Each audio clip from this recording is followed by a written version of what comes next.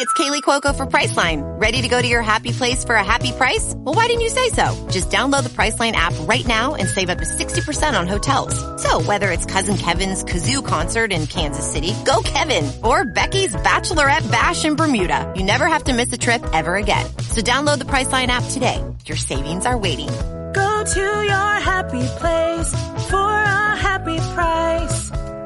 Go to your happy price, Priceline. Every day, we rise, challenging ourselves to work for what we believe in. At U.S. Border Patrol, protecting our borders is more than a job. It's a calling. Agents answer the call, working together to keep our country and communities safe. If you are ready for a new mission, join U.S. Border Patrol and go beyond. Learn more at cbp.gov/careers.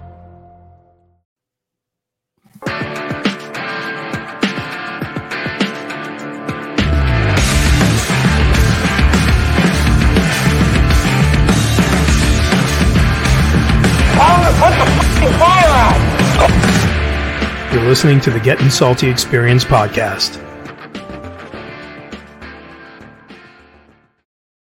Welcome back, Leatherhead Nation. We are back live at the kitchen table, at the Firehouse kitchen table, because Getting Salty Experience is the only podcast in the whole wide world that brings that Firehouse kitchen table to you wherever you are around the world.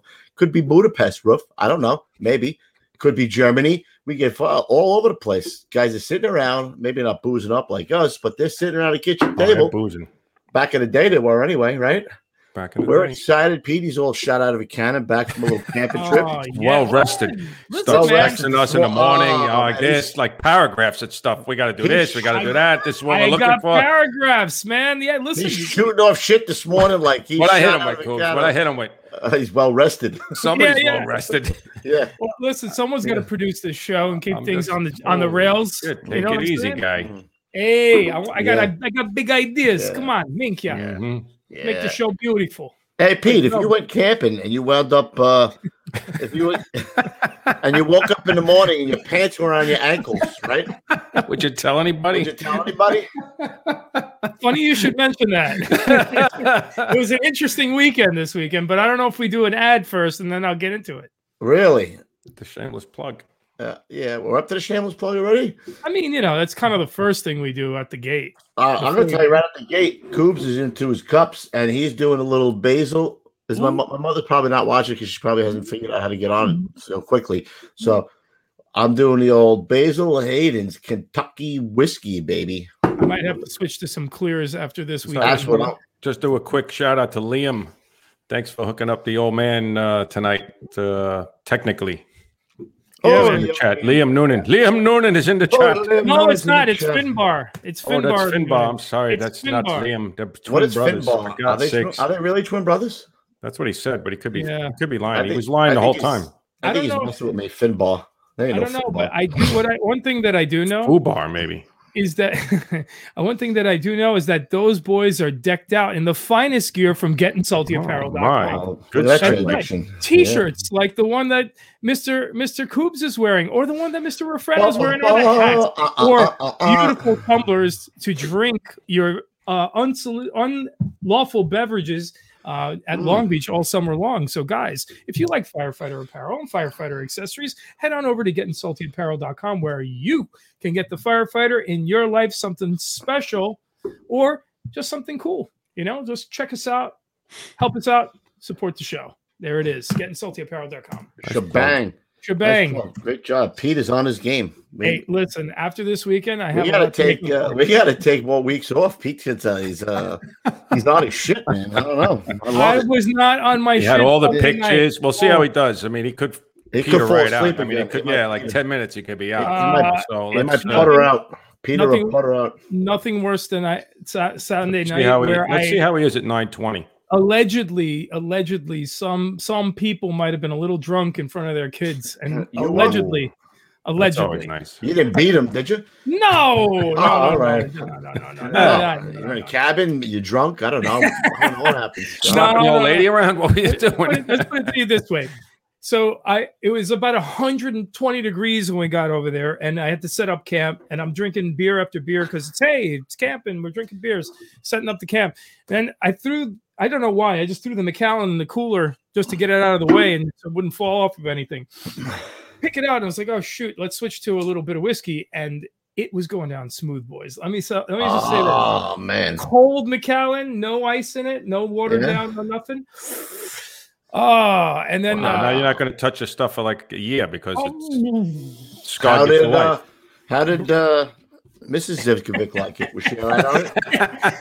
I woke up to Mrs. D and the kids fanning my body covered in a film of sweat. Really? I'm trying to yak my Nothing brains like out. being bombed. And you had a hangover and you're yak thrown my up? brains out into a plastic bag. So, I'm just going, great role model. It was allegedly. I'm just saying. Allegedly. Could have happened. That's very reminiscent of and his pants fell off, right, Carl? It was the Ronnie Geese episode.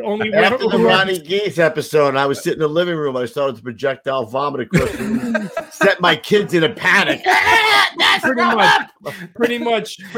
But we all survived it. It was all okay. And then afterwards, the next day, I had the lovely pleasure of taking them from waterfall to waterfall to waterfall in lovely Ithaca, New York. By the way, middle of the night in a cabin and go, come on, kids, we're going streaking through the campground. We're streaking. Honey, everybody's doing it. Everybody's doing it. The last time I got bring your hat. The last time I got that shit wrecked was 15 years ago. I was watching a Floyd Mayweather Oscar De La Hoya fight with me and my buddy, and we drank. Me and Pete, Pete. We went through a bottle of tequila together. I thought it was Tony Bookrup. Don't say. All right, listen, we're leaving. I'm not saying it. That could be sleeping in the backstage. Look, we already have a troll, Mukesh. Mukesh, you're getting tossed out of here. What did Mukesh say? Look, I'd say it's weird putting up a weird phone number. Like, yeah, all right, Mukesh, block user, right. Get out. Mukesh, that call, you're out. Sniper. Let's move it on. Let's bring him in. Let's bring in our guest. He probably got on the job before 3/4 of the guys in this chat were even born, bro. Mm-hmm. He's not the guy from Caddyshack that you might think. He's the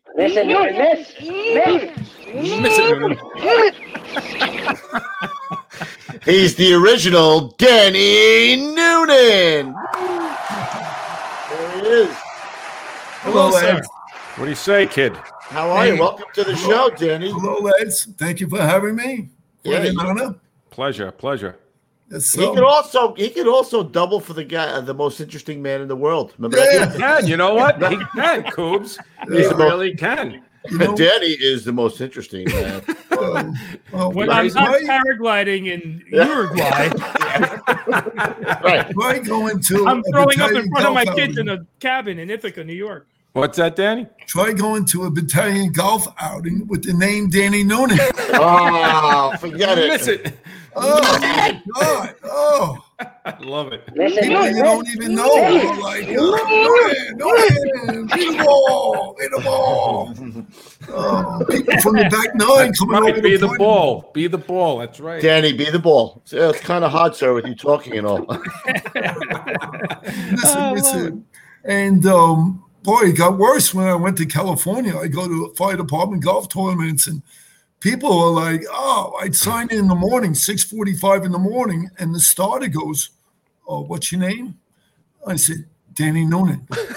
What? I said, "Danny Noonan." The guy goes, early to be breaking balls, isn't it? Oh, really? My name was Danny Noonan. Really? I had to show my driver's license. So you wouldn't. Freaking awesome. Yeah, that's good, man. That's you know what he said to him? He said, "The world needs ditch diggers too, Danny." That's for sure. So there I was with the Dalai Lama, says Captain Mo. Yes. And he said, Gunga Lagunga. All right, so let's dive right in it because Danny came on the job in 1973. How many of you guys in the chat were even born? Probably not even in that decade, right? 1973. Wow. Dude. I don't want to make you feel old, Danny, but me and Louie were 5 when you got on the job. Oh, God. Jeez. But you look great. You still got that whole head of hair there. You got the mustache working. Look at you, bro. Good for you. Yes. Yeah. So you got in 1973, right? But right before that, you were in the corrections. You took that god awful job for a little while. Well, yeah, I was on the 68 list and was progressing very slowly. And people told me, "Hey, Dan, take the correction, right? It's available, and then you can transfer right over your time. Your time will count." Well, 68 list didn't move at all, and here I am on Rikers Island. Oh boy. Attica and the Tombs and every other thing. Yikes. So, yeah, man. Rikers Island was Rikers Island. Yeah, truly. Oh my God. Coops has been there on the wrong side, but I was there. I met you somewhere before. Through that, true story. I've seen you somewhere before, you, Danny. Yes. I knew you looked familiar. One day we'll unpack that story one day. Come on, man. So the day the list died, the 68 list, is the day I went in the warden's office and resigned. I said, that's it. I don't believe you. So you had to take it again in what, in 71 then? When did you Yes, exactly. 71. Took it in 71. Did you have family on the job, or what made you want to be a fireman? My father was NYPD detective, and my grandfather had 43 years on the department on the NYPD. Oh, back He then, was you a know what they did? sergeant, you know. You know what they did back then? They had the key in the box, and in the box they had the Southern Comfort. Don't you know? When they opened that box, Keep the cockles warm in the winter. Well, his solution, I don't know how much he would get along today with all the different new concepts. His solution to everything was, don't be giving me none of your shit. I'll be hitting you with me stick. Like the Untouchables. Yeah. So- man. did he have a shillelagh? Is that what he hit? Yeah, it's nightstick. Yes, yes. Is that what a they shillelagh had is? this. I'm sorry. Shillelagh's the little billy club that they had. Is that what they call it? It was a nightstick they carried. They wrapped the leather around their hands and they walked the beat with it under their arms. Mm-hmm. Yeah. Where was he walking? Where did he walk a beat? What borough was he in? Walking a beat. My dad was in the 6-8 in Bay Ridge, and my grandfather was over on Bergen Street. And the grandfather, 43 years though. What was interesting was when the Prince of Wales came in, he was his personal bodyguard. So I was trying to go through all these old photographs and trying to find them and everything else to no avail. But hey, they had the same shield number reserved for me, right? 73 years in the police department and everything. But I figured, hey, somebody in the family has to wise up after you rise. Somebody has to get on the right job, right? Somebody's got to wise up after 3/4 of a century, right? Yeah. Dude, what the fuck's going on here? You young guys going on the fire department. Doesn't he know he's supposed to be a fucking cop? You got that goddamn shield here for you. Kim Weimer in the chat is saying that's the attitude adjustment stick that he used to carry. Yes.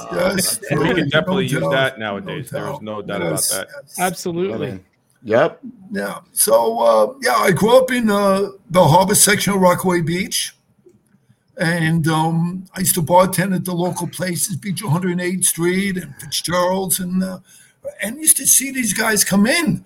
They're like T-shirts, jovial drinkers with the cigars, the 3-day beer. I always go, who are those guys? Fireman. Sacramento. Yes. They're DUI guys. And I said, made me think even more. I forget about that cop list. Right. There's a lot of guys from the job, even today, from Bell Rockaway and Bell Harbor and Breezy Point, right? Yeah. I mean, they have a great community of guys down there. Yeah. Even pushing into Long Beach, ton of cops and firemen, man. Ton of them. No, for sure. All right, so you get on in 73, right? You said I was lucky to get on the last class. There were 2 guys who didn't take the job at the last minute, like 48 hours before you go to the No shit. go to Iraq. So myself and this other guy had to show up at headquarters, which was at 110 Church at the time, and we go up and where the 2 guys are going to be added, and they put us on the order, and the lieutenant goes, hey, I got to swear you guys in. So he looks around the order. He says, there's no Bible, no nothing. He says, put your hands on the copy machine and raise your right hand. So I got sworn in on the copy machine. He gave you one of these on the nominee project. Exactly. All right, you're good. That's on the copy machine. You know, actually, we have a photo of that event right here. Yeah, your Proby photo right here. Check you out. Unbelievable. That's Proby. Mr. Carter. Yes. Yeah. Show him the real Proby photo. There There you go. There's the lad.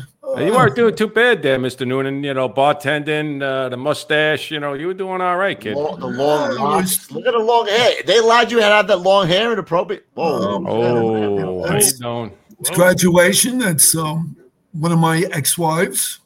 Oh, you got a couple of them too. Yeah, let me see how many. Hold on, she's 14 carried 2. yeah. We were the last class at the Rock at the on Roosevelt Island before I went over to the New Rock. So Really? it was very interesting. Everything was being broken down, and one of the instructors come over to me. There was a deputy on the job by the name of Pete Noonan in the 3rd Division. I had no idea who he was or whatever. So one of the instructors comes over and goes, probationary firefighter Noonan, are you related to Deputy Chief Noonan? And I said, oh, you know Pete? Figuring, I got it now. You know, yeah, Uncle Pete. I had no idea who he was. They made me the top guy on the scaling ladders. I don't know if you guys remember. Yeah, I did the scaling ladders. Yeah, I did that in Proby school. Yeah. Holy jeez, how to go up 7 stories? Right, you keep moving the ladder up and up and up, right? Yeah, fly like a bird. They said, fly like a bird. Oh my God, I was hanging up there. So Mr. Wise Guy here, figuring he was going to get, the nice detail for the rest of the academy. You need detail, all right. Hey, you know what we forgot, Pete? What's that? We forgot the word of the day, bud. It's a sweet stuff. You got a mouse in your pocket? Ooh, good point. We do have a word of the day, ladies and gentlemen, in fact. And I think this word is apropos considering our guest. Ladies and gentlemen. Hey, it's Kaylee Cuoco for Priceline. Ready to go to your happy place for a happy price? Well, why didn't you say so? Just download the Priceline app right now and save up to 60% on hotels. So whether it's Cousin Kevin's Kazoo Concert in Kansas City, go Kevin, or Becky's Bachelorette Bash in Bermuda, you never have to miss a trip ever again. So download the Priceline app today. Your savings are waiting. Go to your happy place for a happy price. Go to your happy price, Priceline. Okay, round 2. Name something that's not boring. A laundry? Ooh, a book club. Computer solitaire, huh? Ah, sorry, we were looking for Chumba Casino. That's right, ChumbaCasino.com has over 100 casino-style games. Join today and play for free for your chance to redeem some serious prizes. ChumbaCasino.com. No purchase necessary. Void where prohibited by law. 18+ terms and conditions apply. See website for details. Our word of the day is a mustache. Mustache. All right, Cheers, guys. Salute, kid. Shalanta. Oh, what happened to you? Went to the beer? I thought yes, I got it. Hey, you got to pace yourself. Tap it down a little. You can pace yourself. Lightweight.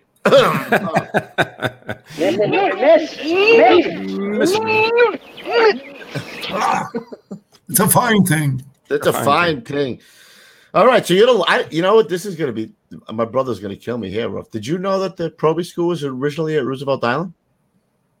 At Roosevelt, I knew it was at Welfare Island. I didn't know. It was. They were changing the name Welfare. Oh, was that Welfare? The name Welfare right. didn't fit it, so they. I knew the laddering school was at 16 Truck up on 67th Street. Yeah.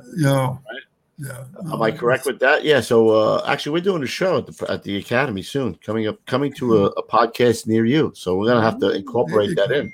Yes, please do so. All right. So you get on at 71, and you go to Tree Truck. Tree Truck. Where is Tree Truck? 13th Street and Tree Truck. Exactly, between 3rd and 4th Avenue. There was a very famous restaurant at the time called Luch House. and we were right behind it. And single house in with the 6th Battalion. A single truck with a battalion. How is that not the best place on the job right there, bro? Single truck with the battalion. Right. How'd you wind up getting there? Did you know somebody? The fixer. Chief Noonan. Noonan, you go to Tree Truck. For using his name. Uncle Patty said you go in a tree truck. Uncle Pete. There you go. Yes, you go in a tree truck. So you get the tree truck in 1973? Yep. Mm-hmm. Oh, you get the tree truck in 73. Tree. A lot of trees. A lot of trees. Tree truck in 73. And so how long are you there before you catch your first JOB? Can't be. That's the Warriors right there. 73, man. But I was so. I don't know about you know, there's a lot of diversified work out of 3 truck. It's one run, you're down in Alphabet Land, ABCD. Next run, you're in a high rise. Next run, you're lofts over by 14 engine, and then you're on 5th Avenue. Then you're at NYU. You know, so it's really across the board there. My first job was. I'm sorry, go ahead. No, go ahead. I'm sorry. Was manhole covers of all things. I'm chopping at the bit, and boom, a couple of manhole covers explode. And the senior guy goes to me, "You're supposed to call it in the air. Heads or tails?" People wouldn't think that those things pop the way they pop, right? I mean, it's pretty fun. Oh, they go. Yeah. Heat, steam underneath it. Yes. So, Tree Truck is still busy. They still, they run around a lot. They still do a lot of stuff. City, though, they were doing work back then. My God, that's shit right there. Insane. You know, we were right down the block from Avenue B and 12th Street.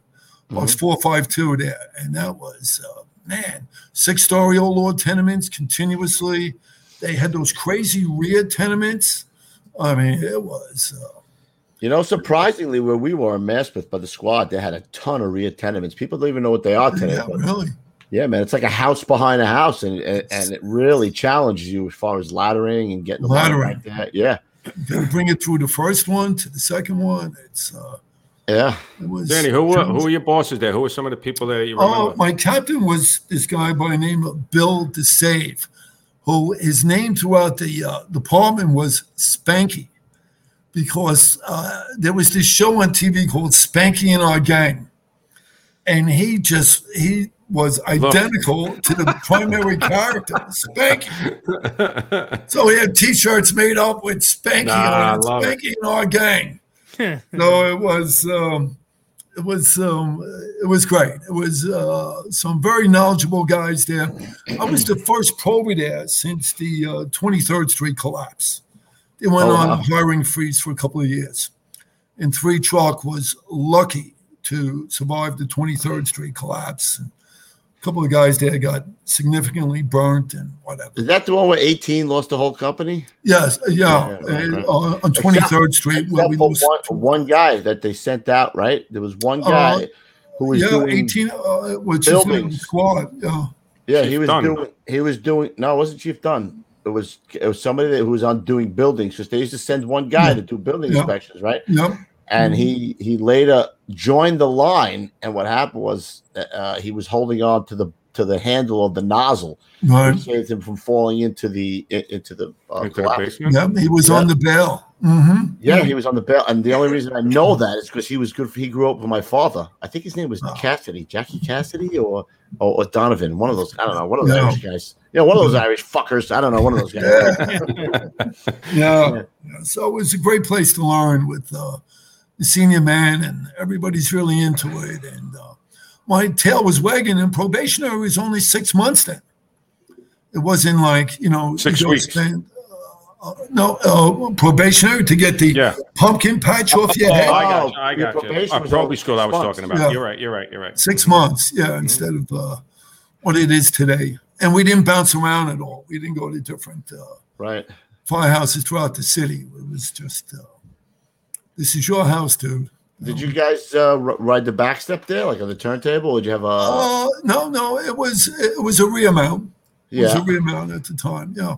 Battalion, when I got there, still had the red station wagon though. Cool.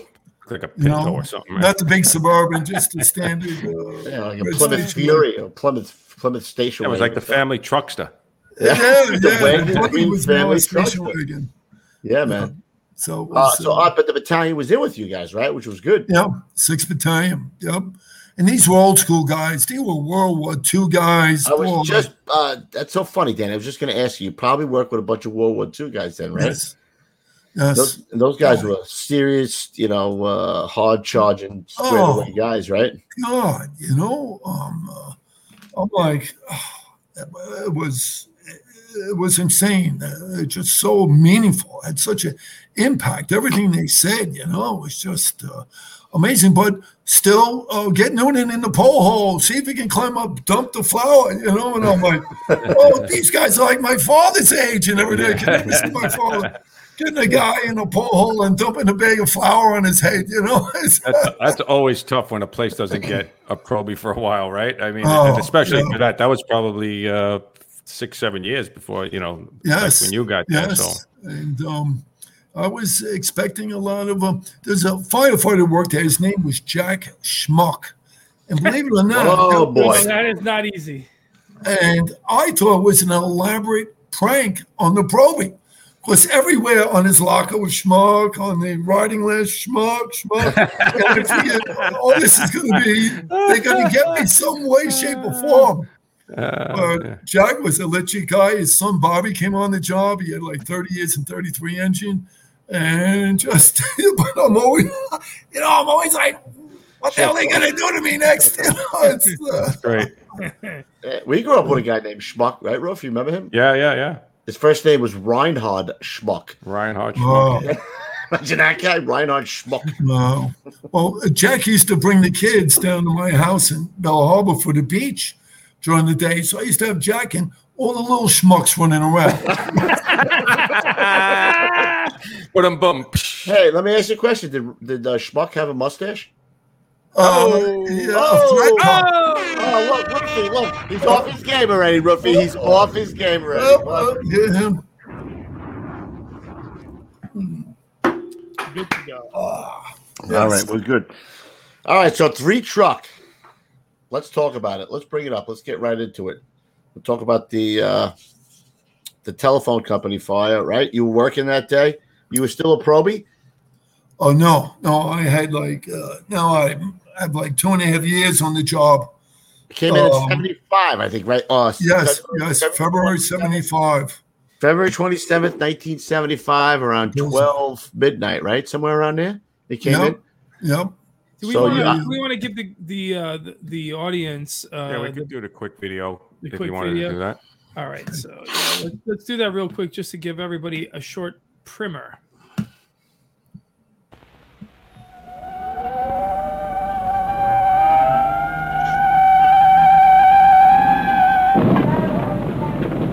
Smoke continues to pour endlessly from this building at the corner of 13th Street and 2nd Avenue.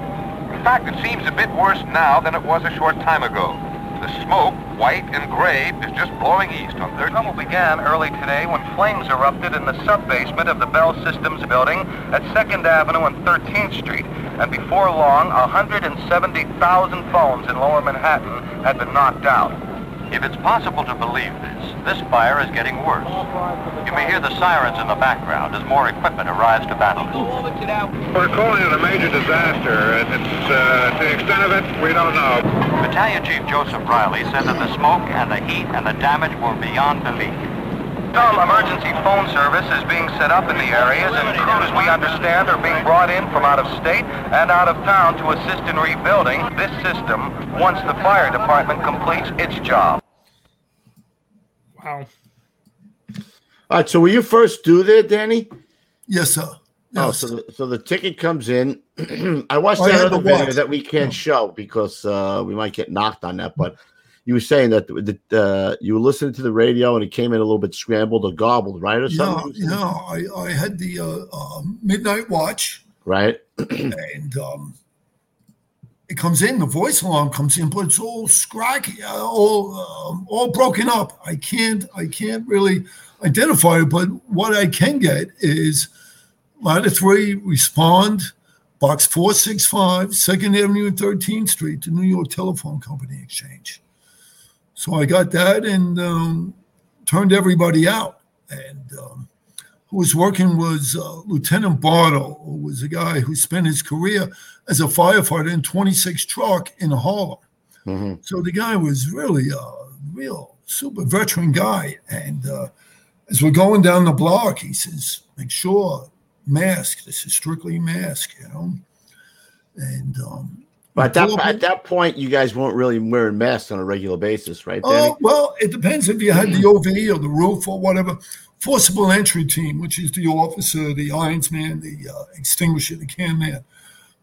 Yes, mask. But those, you know, remember we're running 6-story tenements all night. So if you have the roof, there's no way you're taking the mask in those days. Right. Like carrying a safe on your back. You know, it's if you were coming down a fire escape, you couldn't make the swing from the fire escape to the landing. You had to take it half off. Right. And shimmy on through. Right. Yep. So if you have the roof or OV position, you're not necessarily carrying that mask every night. I mean, every run. So what did you have? What were you assigned that night? I was real excited because this is the first night tour that I had the irons. Oh, shit. We got a new Proby in the house. I had the irons on the day tour. But this is my first night tour on the irons, and the Proby now is the can. Yes, I'm elevated. You've made it. That's some job to be a Proby at. My goodness gracious. So should I run through the scenario? Yeah, dude. Yeah, keep going. Go ahead, man. We pull up to the building. Now, the fire had been going for hours now. This is perhaps the world's largest telephone exchange. I mean, this thing is huge. So all through the building, through the night, they have a card game on the 10th floor. They have other people doing this and everything. And all of a sudden, they start to develop an odor of smoke. And they're thinking, oh, this, that, everything. And one guy walks into a room where he sees a lot of smoke. He looks down a hole, like 2 by 2, and it's all bright orange. So he runs to the phone to call it in, and the phone's dead. Don't work, right? Wow. Now, the guys in the card game on the 10th floor, they said, pick up the phone, also dead. Now, all the clocks in the building are going off, and they don't match to anybody. They're all now they have phone booths in the lobby, and the lights start blinking. So, and nobody can communicate. Finally, everybody has the knowledge to come down to the lobby, and the security guard in the lobby tries to call out. His line is also dead. So he screams to one of the workmen. He screams, he says, for the love of God, get the fire department. We have a serious fire. And he runs to the box on the corner and pulls the box. So it came in as a pull box. Well, it couldn't come as a phone alarm because I think that like there was over 150,000 phone lines were out or something like ridiculous. 170,000. 170,000 phone lines were out, so there was no phone alarms coming in around there, bro. So he goes down the street and pulls the pull box, no less. That's how you guys get the run? Mm-hmm. That's how we pick it up and respond. And we're coming, and 5 Engine, who was coming back from a false alarm, they're already pulling in. And they have a 30-year veteran, too, Lieutenant Moran, who goes in. And now we have all these confused folks who work, telephone company workers are coming out of the building. What the hell? So there's nothing showing, Danny, when you pull There's very little showing. You're catching Otis. But this is like 3 sub-cellars down, right? Like 3 stories down. We go inside, and there's a telephone company foreman, right? He's got the white shirt, the tie. He says, over here, it brings us to a display panel. So it's myself, the lieutenant, the guy in the can, and the phone company. And then eventually the chief come in, and the display panel, he tells us we have a fire in the sub-cellar vaults. Lucky Land Casino, asking people, what's the weirdest place you've gotten lucky? Lucky? In line at the deli, I guess? Aha, in my dentist's office. More than once, actually. Do I have to say? Yes, you do. In the car before my kids' PTA meeting. Really? Yes. Excuse me, what's the weirdest place you've gotten lucky? I never win and tell. Well, there you have it. You can get lucky anywhere, playing at LuckyLandSlots.com. Play for free right now. Are you feeling lucky? No purchase necessary. Void where prohibited by law. 18+. Terms and conditions apply. See website for details. With the Lucky Land Slots, you can get lucky just about anywhere. This is your captain speaking. We've got clear runway and the weather's fine, but we're just going to circle up here a while and get lucky. No, nothing like that. It's just these cash prizes add up quick. So I suggest you sit back, keep your tray table upright, and start getting lucky. Play for free at LuckyLandSlots.com. Are you feeling lucky? No purchase necessary. Void where prohibited by law. 18+ terms and conditions apply. See website for details. And there's some... That's when I turn around and go the other way. That's what Ruffy says. All right, guys, I'll see you later. I was about to say, it's like me in a Long Beach fire. Yeah, I'm out. I'm out. So he tells, our task, right? First do trunk company. You have to find the seat of the fire, right? You got to find the seat of the fire, and you got to search for victims. So down we go into the staircase. I'm going down and down. Now the smoke starts pushing. Now we're going down, and it's all tiled hallways. And on the hallways, they have those fluorescent lights that are on the top of the halls. Uh-huh. Now the smoke is gathering at the top, so it's now becoming like dim. Dimmer, yeah. Mm-hmm. And the fire alarms are going off, and they're like klaxons that sound like a submarine diving. Holy shit. So we're going deeper and deeper, and the smoke gets thicker. As they go deeper and deeper, Danny's asshole is going like this. Woo! Starting to pucker. Did you have your face piece on then, Dan? Or not on then. We hit a door, and one foam fire guy was down there on the left, a foam worker. Down there on the left. So we hit this door, and it has caution, high voltage. So Lieutenant says, better leave the Halligan here. Not a good idea. So we go through that door and then down with 5 engine following us, down another set of short steel staircases. Now we're down there. Now it's really starting to push. It's pushing. And now it becomes zero visibility, and there's no venting here. There's no horizontal ventilation. There's no vertical ventilation. It's all right there. So all we can do is just feel for one another. And I had a flashlight, a big flash, and I'm saying, son of a bitch, it doesn't work. I started banging it.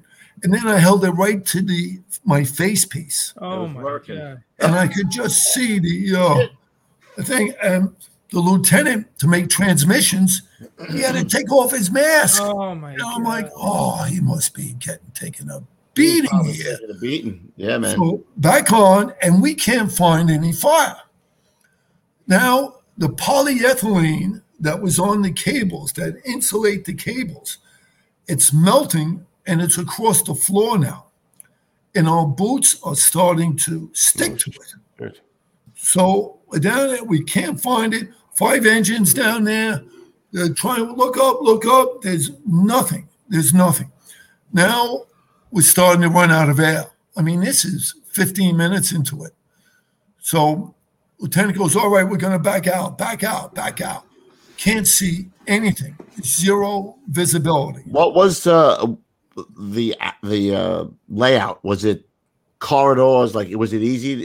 Could you stairs, another landing, shorter stairs, and then it led into this huge cable vault room. We had to find out later it goes 300 feet. We got 300 feet down East 13th Street. This is where they bring in those. Ever see those huge cables that they have on the rigs that they stretch out? Yeah, this is what cable pullers. They feed them in, Yes. Right, they pull and they pull out cables and they feed the cables with those. This is the fill with it. 300 feet, unknown to us. We can't see anything at this. Hey, show that picture of the cables. Yeah. So suck here. Wow. Keep going. I'll find it. So the officer goes, let's back out with 5 engine. So we start to back out following the line. You can see the firefighters down the end of that corridor there. If you can zoom Holy shit. I didn't even see that. Wow. See those guys? So is that the 300-foot corridor that these things are all laying down? No, I believe this is upstairs. The whole building is like this. Shit. Oh, yeah. These are what's known as distribution frames. Right. And they just run. It's a maze. If you were to drop a mouse in one of these mazes, this is identical to what we're finding here. Wow. So we're following 5 engines line back, but the line goes straight up a vertical wall. And we're like, So one firefighter from 5 finds the staircase and goes, here. We got it here. And we grab one another and start going up. Oh, would you have like a bow in the line? Is that what happened? A what? You had a bow in the line, so you couldn't see where it continued up to the stairs. The first 2 line went down and went off the staircase, and for some reason is now just vertically up the wall. And so as we're going up, all the bells start going. And there's so many guys. We had the SCBAs with 4 minutes, the bell rings. But there's so many bells going, you got to take your glove off and put it on your bell to see if it's your bottle. Holy shit. So now they send 33 engine, 14 engine down to relieve 5 engine, and we can't see one another, and we're all entangled in the staircase. Jeez. So we're all trying to climb over one another and everything. And very fortuitously, Lieutenant Jim Rogers from Rescue Company 1, he took the roof rope and laid it as a lifeline all the way from the lobby down these stairs right into the vault area. Heads up, man. That's a heads up move. Oh, heads up. And we could follow that back out to the lobby, and several of the brothers ran out of there, and so they were buddy breathing with the mask of other firefighters. And when we hit the lobby, it was a disaster. It was a miracle. We didn't have all the folks behind us. And at the time, the telephone people reported that we have 2 employees missing. They had like 27 in the building. We said we have 2 unaccounted for. So now they have companies throughout the building trying to find us. It's an 11-story structure. And this place is a fortress. It was built to be earthquake-proof and riot-proof. And on the first 2 floors is they have wire in the glass. They have it in steel frames. And then to protect from the junkies who roamed the neighborhood at this time, they had this Lexan, 1/4-inch Lexan, which is a bulletproof plastic. Yeah, so there was no vent going on there, brother. You could, it was like if you took an 8-pound flat end axe, bam, it was like playing a drum. It's gonna bang right. It's gonna slam right back at you. Yeah, that Lexan stuff. I have a bunch of it. That's some really hardcore shit. Danny, did you think at some point you weren't making out of there? I'm sure. Well, I was a bit of an asshole because I went to go back in. I left the company Halligan. They told me to leave it before we went into the high voltage. And when we got to the lobby, I changed my tank and everything. Went through like 5 tanks. And I said, I got to get it. The captain's going to be pissed at me. This tool. I mean, that's how you were brought in, right? I mean, everybody in the company don't come out without your tool, years, man. It's like Huey Halligan, he himself brought it over. You know what I mean? It's like I'm literally going into solo. And the senior man grabbed me by my back of the man and go, kid, what are you doing? Have you lost your mind? You're not going down there. You're not going anywhere. So, in a sense, I'm really glad they caught me. Yeah. How far do you think you were away from the scene of the fire? From how far you made it in? We were right there. The fire, what was burning, was 1 billion feet of PVC. It's the coating that they have on the cables. So it's encased inside piping that runs vertical all the way up the building, all the way up, and it's filled with this. So you have the heat, you have the fuel, you have the oxygen, but it's encased inside the piping. So you can't get to it. Right. So the whole building is just burning away, as you can see in those photographs. It's just burning and pushing and pushing, and it's the worst smoke. I mean, I've limited time on the job, but I know. I said, whoa, this is like razor blades in your throat. This is on I'm just a 3-truck guy at the time. We had firefighters who worked in the Bronx, all over Manhattan. They came in. They've been to the mountaintop, and they're like, "Oh my God, what is this? What is this?" That picture right there, Danny. Not to interrupt you, but when I see that picture, I've seen this picture. Everybody, if you've been on the job, you've seen this picture about this fire.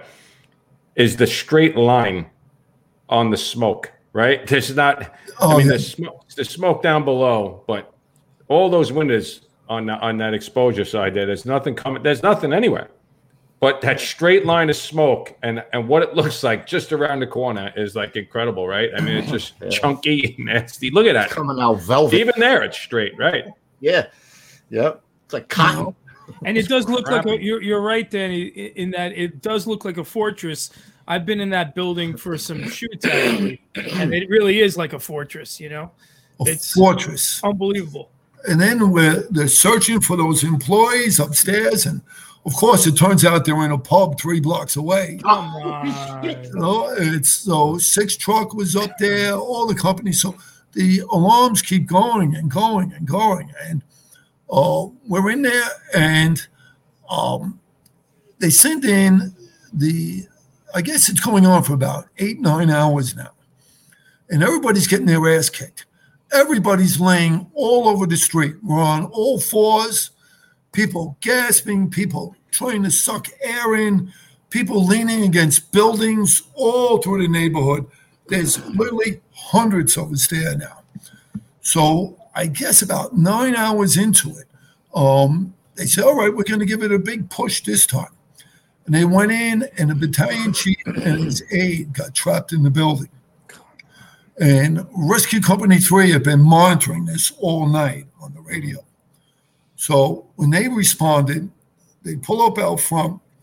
Now we have the fire commissioner / chief of department, O'Higgins there, and this guy is trapped, him and the aide. So he tells chief of department Augustus Beekman, get a lieutenant and a firefighter from a rescue company and see if he can get him. So he selects Lieutenant Mike Maloney from Rescue 3, and Lieutenant Maloney selects Eddie Guile to go in and try to find these 2 guys because the whole building's evacuated now. We're all out. So they follow a line in the front, and at the end of the line, they had a guy from Rescue Company 2 was manning the line by himself. Turns out it was this guy, Pete Bondi. Pete Bondi. They tell him, hey, chief wants to see you. They give him some bullshit to get him out. And they find the chief and his aide crouched by a window. So they call for the bucket of 35 truck. They bring up and they put the chief and his aide in the bucket. Now there's 5 firefighters in that bucket, and it's overweight. So Lieutenant Maloney, who they call Iron Mike Maloney, says, all right, we got to go back out through the staircase. Bucket pulls out. They start back down the interior staircase. As they're going down, another tower ladder opens up its line, goes through the window, hits firefighter Guile on the side of his head, sends him tumbling, ass over, boom, down the staircase he goes, and he's unconscious. Oh, holy shit. That mess. So here's Iron Mike, no air left,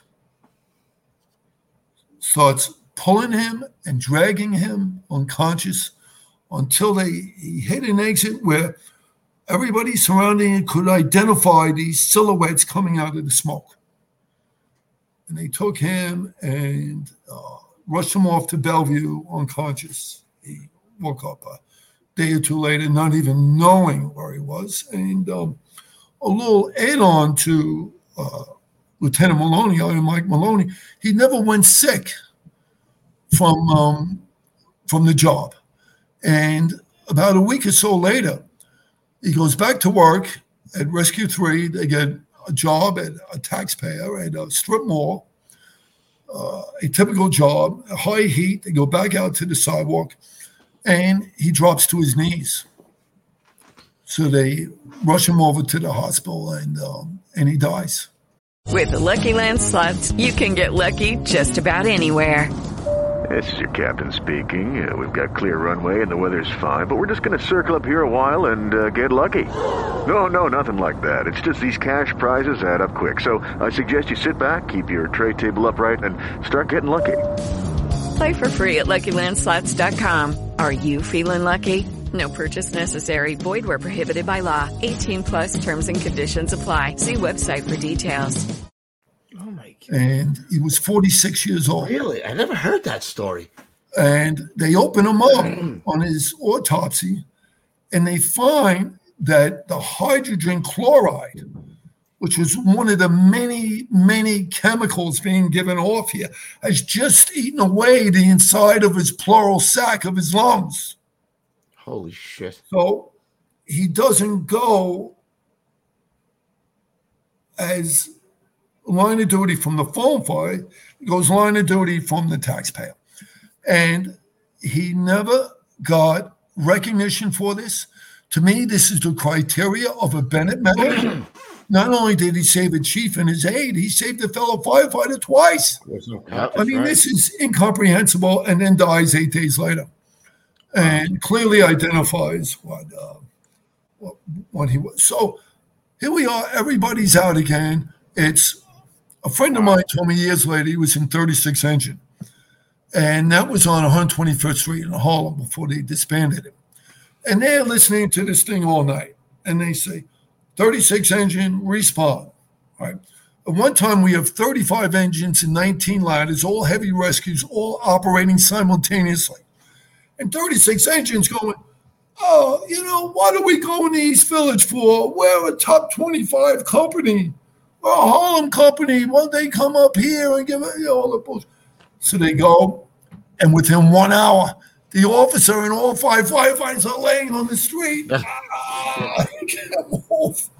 This was an ass kicker of all ass kickers. 239 guys in an era when going nobody tapped out, right? Nobody tapped out. They frowned on it. No way, dude. They would call a lieutenant in and call your captain to division. Explain it was you just didn't go. So 239 out of the 699 were there tapped out in the street. In the street. So it turns into this, and then safety division identifies a moving crack on the east wall. It's an 11-story building. So they want to evacuate all the tenements that are next to us. But nobody wants to go. Because if they go, they're fearful they're going to get ripped off. The junkies are going to get in the apartment and rip them off. Finally, it got so bad, they started running from the buildings, holding towels to their mouth, barefoot, and a particular concern to us was like babies and toddlers and those whose respiratory tract is not fully developed, because this is some nasty, nasty, nasty stuff. So everybody's tapped out on the street. They have the medical vans there, and they say, listen, all the hospitals here are filled. Where do you live? They go, oh, you live in Rockaway Beach. Here's your local hospital. This is where you go. But in the interim, all the phones start to go out, block by block by block by block. Now, the 911 system falls down. No shit. it's silent. So 300 square blocks, 170,000 residential phones, 300 square blocks. Wow. 500 businesses out of service. And this is pre-email where everything was contingent upon you communicating with your suppliers via telephone. This is 85. And we had all the housing projects.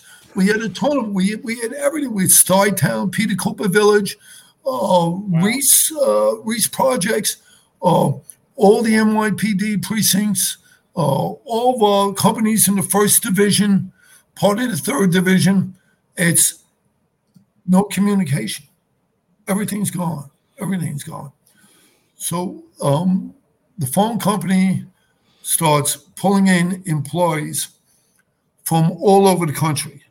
They eventually brought in the Communication Workers of America, 5,000 people to stand by to begin bringing back phone service and go into this smoldering, toxic heap. This is the phone companies calling it the miracle on 2nd Avenue. They're going to get the phone service back in 5 weeks. We call it the Mount St. Helena's on East 13th Street. Yep. It's so they dangle the overtime in front of all these folks. They do 12-hour shifts. They went in there. When they came back out, you could not identify their ethnicity. They were covered in this black, toxic soot film that just completely covered it. I don't know whether you have photographs of that.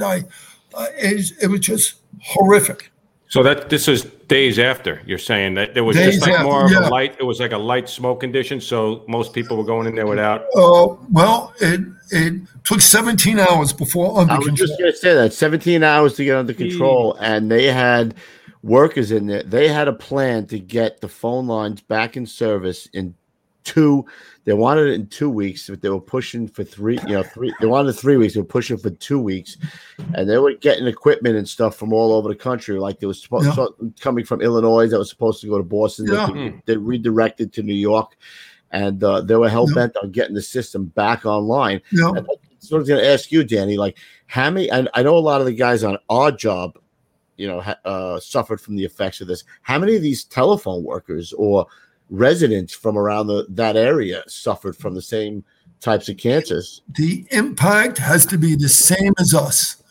At least we had some SCBAs. These guys went in overalls. Yep. They didn't even have, a medical mask. And they were just covered. It just, and then the smell, one of the guy's wives from Rescue One was saying, the smell on my husband's body, the smell on his flesh wouldn't leave for days, shower after shower after shower. It was just embedded in all of us. That's all we want to do was scrub it out. Scrub it out. So if you go there today, right, you go there tomorrow, you go to the North Wall, you look at the North Wall, after 40-something years of New York winters and hurricanes and everything else, and it's still charred. Above the windows are still charred all the way up the North Wall. 40-something years. Imagine if that's ingested into you. No. If you took a feed of this. So let's talk about the numbers, Danny. How many guys were affected as far as cancer-wise, who wound up getting sick after? How many guys were there, and how many guys wound up getting sick? This is the great unknown.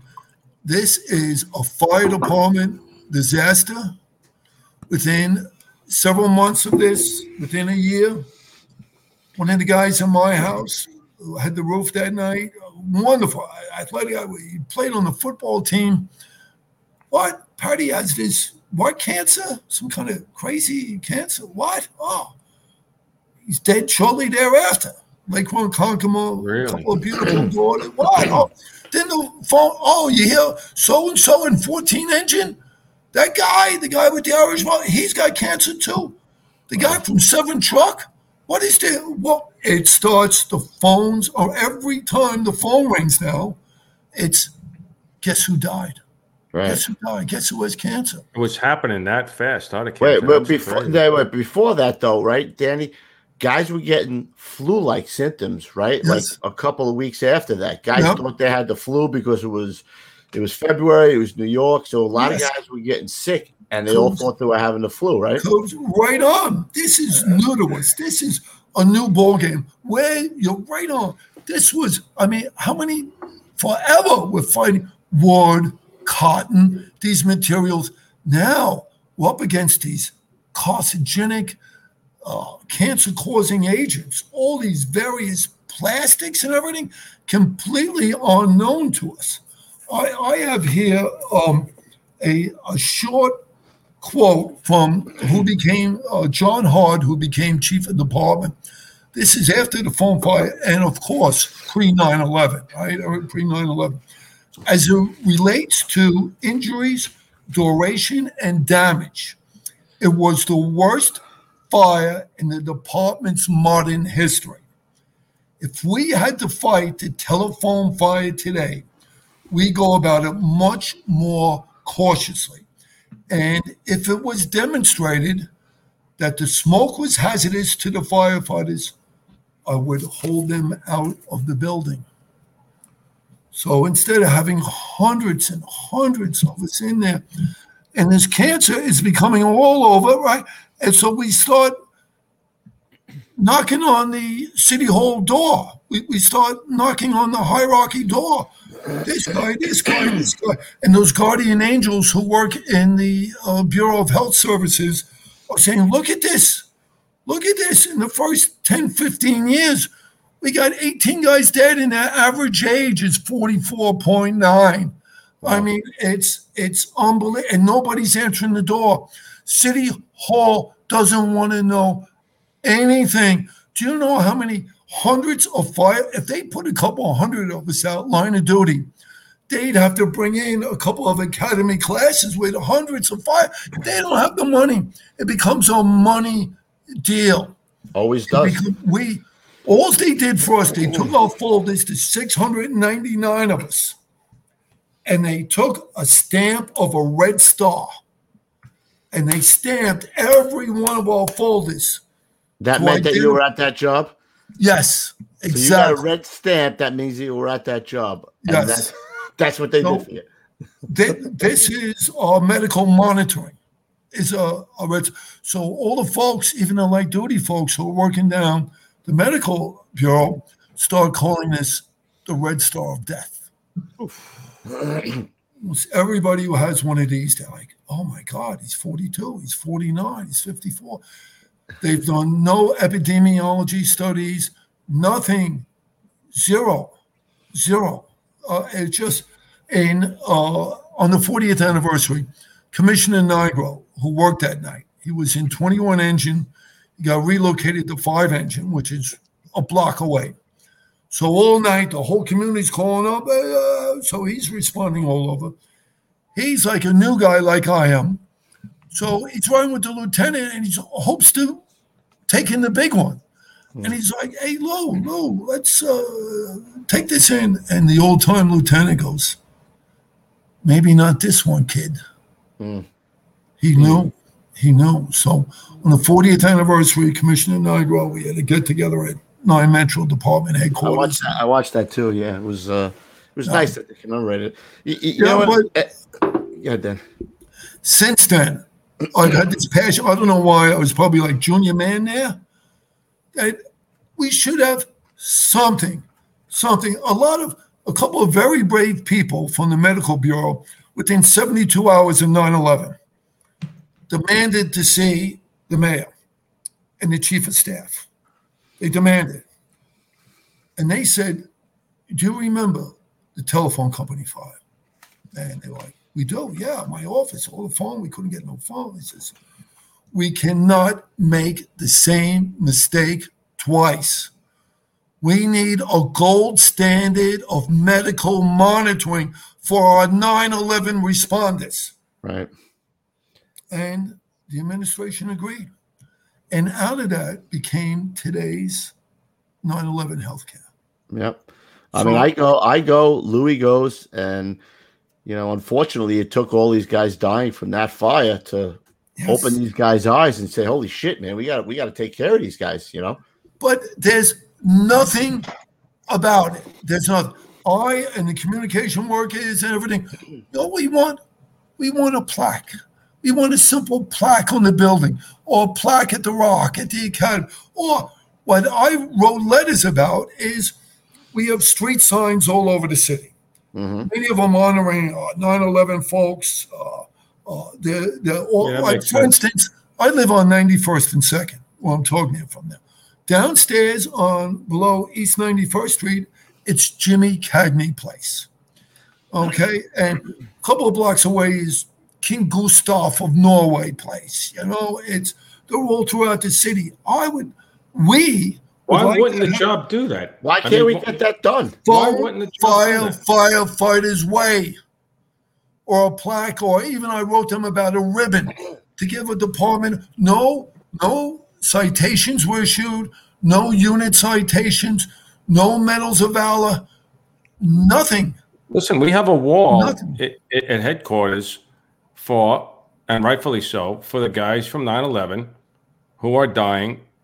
Hello, it is Ryan, and I was on a flight the other day playing one of my favorite social spin slot games on ChumbaCasino.com. I looked over at the person sitting next to me, and you know what they were doing?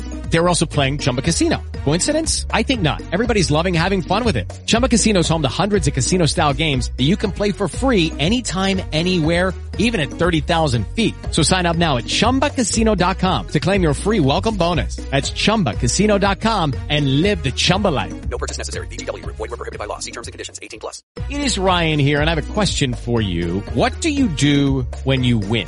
Like, are you a fist pumper, a woohooer, a hand clapper, a high fiver? I kind of like the high five, but if you want to hone in on those winning moves, check out Chumba Casino. At ChumbaCasino.com, choose from hundreds of social casino-style games for your chance to redeem serious cash prizes. There are new game releases weekly, plus free daily bonuses, so don't wait. Start having the most fun ever at ChumbaCasino.com. No purchase necessary. VGW. Void where prohibited by law. See terms and conditions. 18+.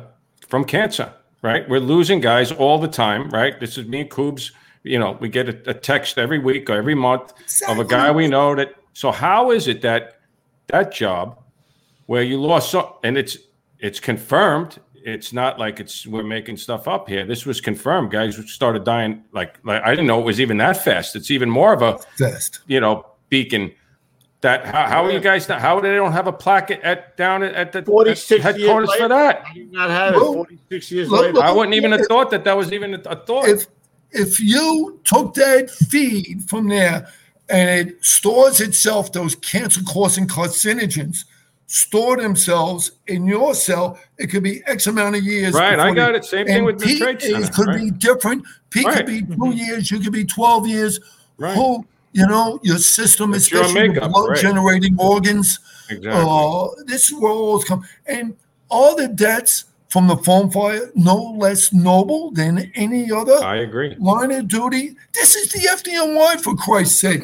We need a sign, a plaque, a ribbon, something to note the valor that these firefighters did many years I think our audience should start calling down at headquarters and say, where's the plaque for the guys for the telephone fire company? I think that's what you should do. I mean, it's not five guys. Not that would take away from anything, but it's. Danny, do we have a rough estimate on how many guys have died from cancer? That they won't tell. This is a down in the safe in the. I mean, this is. That's down where no epidemiology. No. I mean, if you had to guess, guys that you just got from guys, hundreds. There you go. Hundreds. That's it. Hundreds. It's that simple. Hundreds. Yeah. If you were to say the normal lifespan or whatever and take the foam fire responders and cross it, hundreds. Right. I could understand. I could get if a guy was at the fire when he was 50 and he dies at 85 of cancer, it could be from there. You could sell me on it that, the guy was 85, he lived a good life. You know what I mean? I'll sign the papers right now for 85. Yeah. But if a guy was 43 and he died at 44 from a cancer, and you got a lot of guys that's a little bit different. 54 or whatever. Right, no doubt. The cancer, the leukemia, the interstitial fibrosis,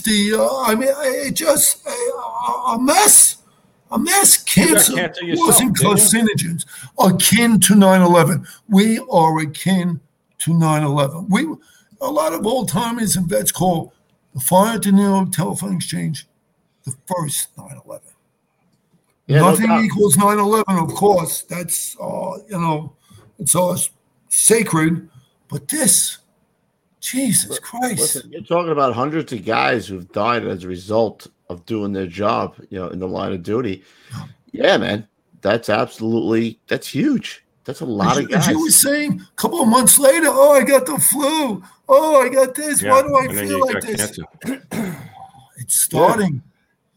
It's starting. Danny, you got cancer yourself, didn't you? I was diagnosed with leukemia.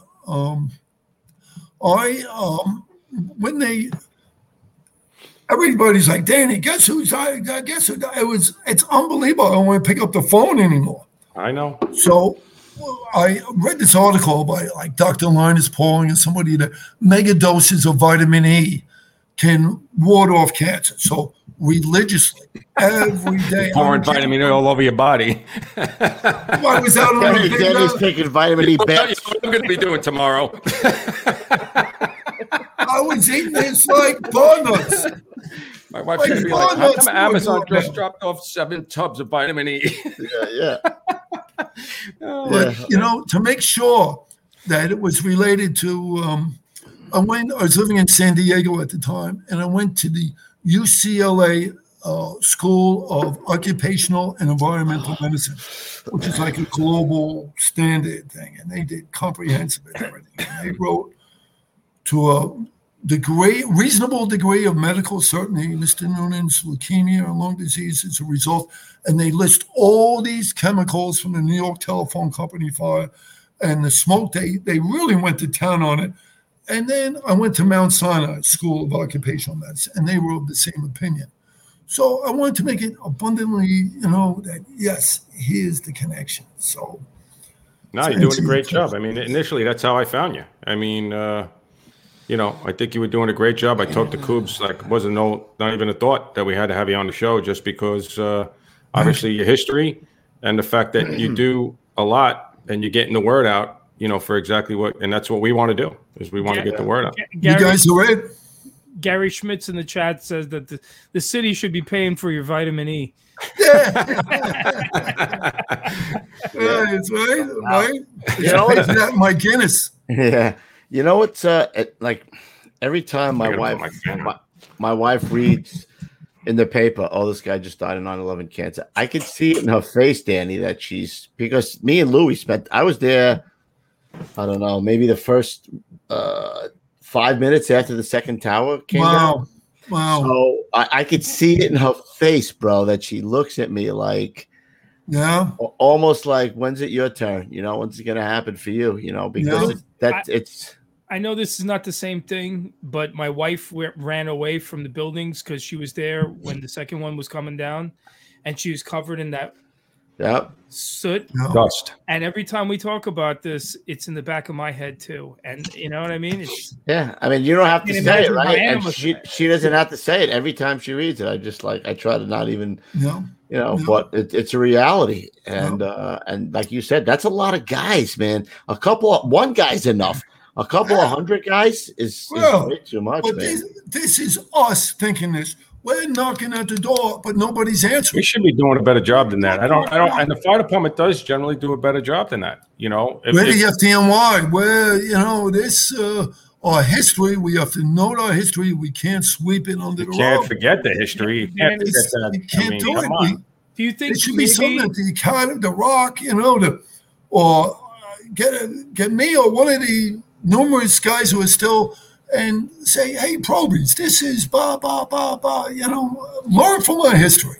Danny, is that? I'm sorry, Louis. I just thought, for 1 second, do you think by any chance it's because of your era, the type of men that you were with, that the strong silent type, like you said, 239 guys tapped out in an era that no one would ever even think to tap out. Do you think that perhaps it's because of that time that guys kind of took it on the chin quietly, that's why that you haven't gotten this recognition? Yes. It kind of came with real tough guys. We said, career non-vets, it's like, it's rock and roll. Let's go. This is what we do. We're FDNY. We're firefighters, and it's our disposition, our attitude. We will die if we have to, that kind of a thing, right? But why should you, if, from stuff that's preventable is, I guess, what the point that you're making, right? Preventable. It's preventable. This is why medical monitoring is so important. You got to do it. This is what I'm such a strong advocate for with this Firefighters Against Cancer Exposure. I mean, we got, it's a new day, a new ball game. We got all this. We got to get checked. And, I got my button and everything. Get checked now. We got to do it. You have an obligation, not only to your brothers and sisters on the job, but, your family first, those around you. Get checked because it starts small, right? It starts small and then it grows. It grows before stage 3, stage 4. You want early detection is the cure. Danny, I wanted to ask you quick. Do you have anybody who's from that job that is around that's helping you do what you're doing, or you kind of got the whole bowl of wax? Junior man, these guys. Want to do their happy hour and everything, but they're all for it. They're all, anything they could do vocally or whatever, they're in. They're in. Those of us who are still around, it's very much so. But it was really a disgrace. In '99, I went to 9 Metro when Von Essen was commissioner, and we worked the same battalion in the South Bronx, and I went in without an appointment. They go, "You crazy to see a commissioner without?" I said, "No, tell him who I am, tell him I work with him." And he saw me. And I said, "We need a survey. We need a survey. We need to take care of these folks." And he agreed. I mean, to Von Essen's credit, he agreed, but he took one guy who worked in hazmat, who was studying for his master's in health services, and said, "All right, this is your project." I'm like, one guy, and they sent out these questionnaires only to the 239 who tapped out. And there would have been a great more if guys weren't going on vacation, if they weren't going on 3 days off, because you got to go to medical office. There would have been 500 tap outs on the street. And Vanessa, he sent it, but half the guys didn't get them. And then the word got out, you can't trust the city. This all applied to, so there was nothing legit. And then 9/11 came, and I said, make this 344 on your agenda, but he did try. But I said 14,000 people on the department, one guy, come on. Who was the guy? We might know. From hazmat? No names. I'll tell you his name if you want. Yeah, throw it out there. Can I tell you his name? Conley. Ed Conley. Ed Conley. Eddie Conley? Yeah. So that's what he came up with. But one question that's coming in from the chat is from MC's audio, and he's asking if you guys have considered doing a petition ever, to get this out there, for the name, street name, or the building plaque, or anything like that. We need getting salty. It's what we need, Amen, brother. Listen, I just said we're doing a show down at the Rock coming up soon, and I think the chief of department, Chief Richardson's going to be down there, so we might just whisper something in his ear, and maybe we can get something done here. At least a plaque, something. Something. You got to remember these folks. Yeah. Something. And the Red Star, That's our best thing. That's really our best thing that we do is we always remember. We always you can't preach it and not do it, right? You can't keep saying never forget. All right. We're on it now, Danny. We're on it. Yes, the guys are on it. The hierarchy told us Nobody died at that fire. But that's a misnomer. All right, guys came really close. Knows. They know that the guys. Yeah, that's all false. Anybody you talk to knows that guys that were getting sick and dying from that job. Everybody. Well, and then City Hall said, there's a lot of smoke. It could have been secondhand smoke. Well, it could have been. I mean, listen. People smoked it. I said secondhand smoke. Secondhand smoke. It could have been. Yeah, it could have been. 100 tons of PVC. A billion feet of this. It's bullshit. So anyway, I wanted to. Well, let's do this, Dan. No, let's do this, Dan. I'm on a mission to get a plaque. That's what I'm on a mission for right Danny, now. let's go through. Let's go through the rest of your career. You obviously worked in 31 Truck. Probably didn't see much fire there, and then my truck. So let's go through that. I'm sure we'll circle back around. We'll talk a little bit more about this. Man, Wait. Before he gets to 31 Truck, he gets rewarded for the telephone company fire, right? How much longer you come back and you get a pink slip that you're laid off? Well, it was February 27th and June 30th. I got my pink slip. There you go, Danny. Thanks for your service. Take care. Danny. Have a little lung issue and make sure you throw up in the toilet. You know what I mean? Yes. Danny, enjoy your black lung. Thank you very much. There you go. Yes. You son of a Yes, on your way, lad. On your way. For me, I end up with 900 something of us out. And I was out like a year and a half. And, I was a single guy. So I was bartending in the Hamptons in the summer. I go to Southern California in the winter. So it was like, all right. Oh, so you're really suffering during that. Suffering. Danny, this is not going to help for the plaque. I'm just saying. I'm kidding. So, but the other guys, boy, they were just at the age where, honey, let's have the second kid. So the city of New York says, all right, we'll take care of it. They made them bus drivers, driving a city bus. And of course, you can imagine they had the best routes. Wait a minute. The guys that they laid off from the job, they gave jobs as city bus drivers? Yes, sir. Yes.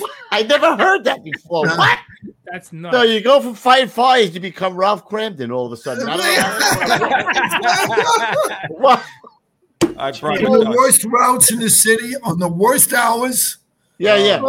These guys were, they had a standard answer. They go, all the tourists would go, does the crosstown bus go uptown? All that. They were like, next bus. Next bus. That was the standard answer. Yeah. Next bus. Hey, here's the good news. You're not going to be a fireman anymore, but there's the bad news. The good news is we gave you a route in Harlem at 3 a.m. So how about exactly. That's just what happened.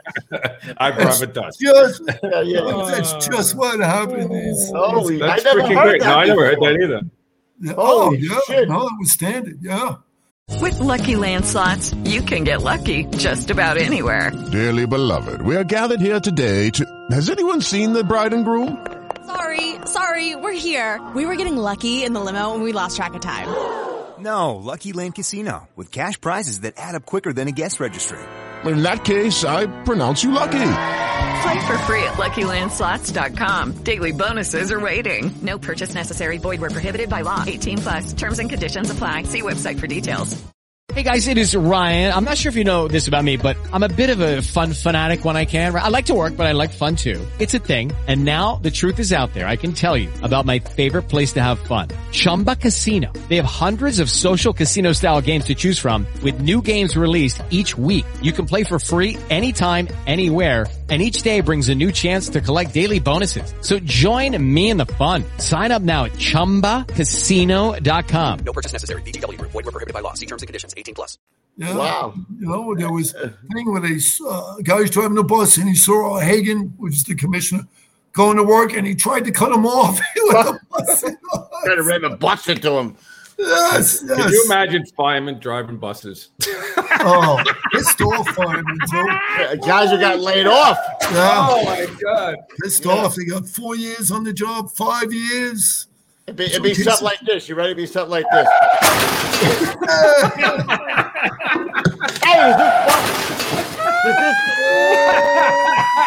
Hold on. Does this bus go to Third Avenue? Well, how the fuck do I know? I got to get up 125th Street. Hold on, there's a job coming in. I'll be right back. Yeah, really. They've got to buff the job. Classic. Hey, don't keep playing that because Johnny Walters is in the chat. No, that's why I'm playing it. That was for Johnny Pegleg Walters. Give me another one, bro. Johnny, we love you, buddy. So how did you go to the busiest place? Did you call the fixer? Like, how did you get over to 31 truck? My captain in 3 truck was a lieutenant with Bob Farrell in 4 truck. 4 truck when Bob got his medal there. And they knew and they said, I got a guy here. 31 was a HUD truck where they did a lot of federal money. It could be rehired. And he goes, I got a guy here who likes to go to fire. So, yeah, they got me up there and it was. Who was that little guy he's standing next to? Who was that? That guy is Danny Gainey. If you notice his turnout coat, the bottom of it is burned off. You see the bottom of it? Back in the day, he would take that to a tailor and would have it sewn up way above his knees because when you made the flat, when you were crawling along, if your turnout coat was too long, your knees would be pulling on the interior of your coat. Look at that. So they would tailor it and just cut it like that. So you can make a quick. Now that helmet is so salty. Is he a 31 truck guy? I can't even read it. Yeah, he's the man. Yeah, Danny is. You could barely see it there. Wow. This has got to be one of the most American freaking photos I've ever seen in my life. I'm gonna actually show this to everybody on the 4th of July, man. What job was this at, Danny? Do you remember after the job or? They blend into one another. I'm sure. Look at this. When you go to that many jobs, they start running into each other. You know what I mean, bro? Oh, look at this guy right here. There's the man. Yes. Dude, nothing says firefighter. See this now. This is the most and the firefighter. The Con Ed gloves or whatever you got. Sorry. There we go. There it is. Oh my God! What a badass! Holy Transitory gloves. Yeah. You still talk to Bobby Farrell?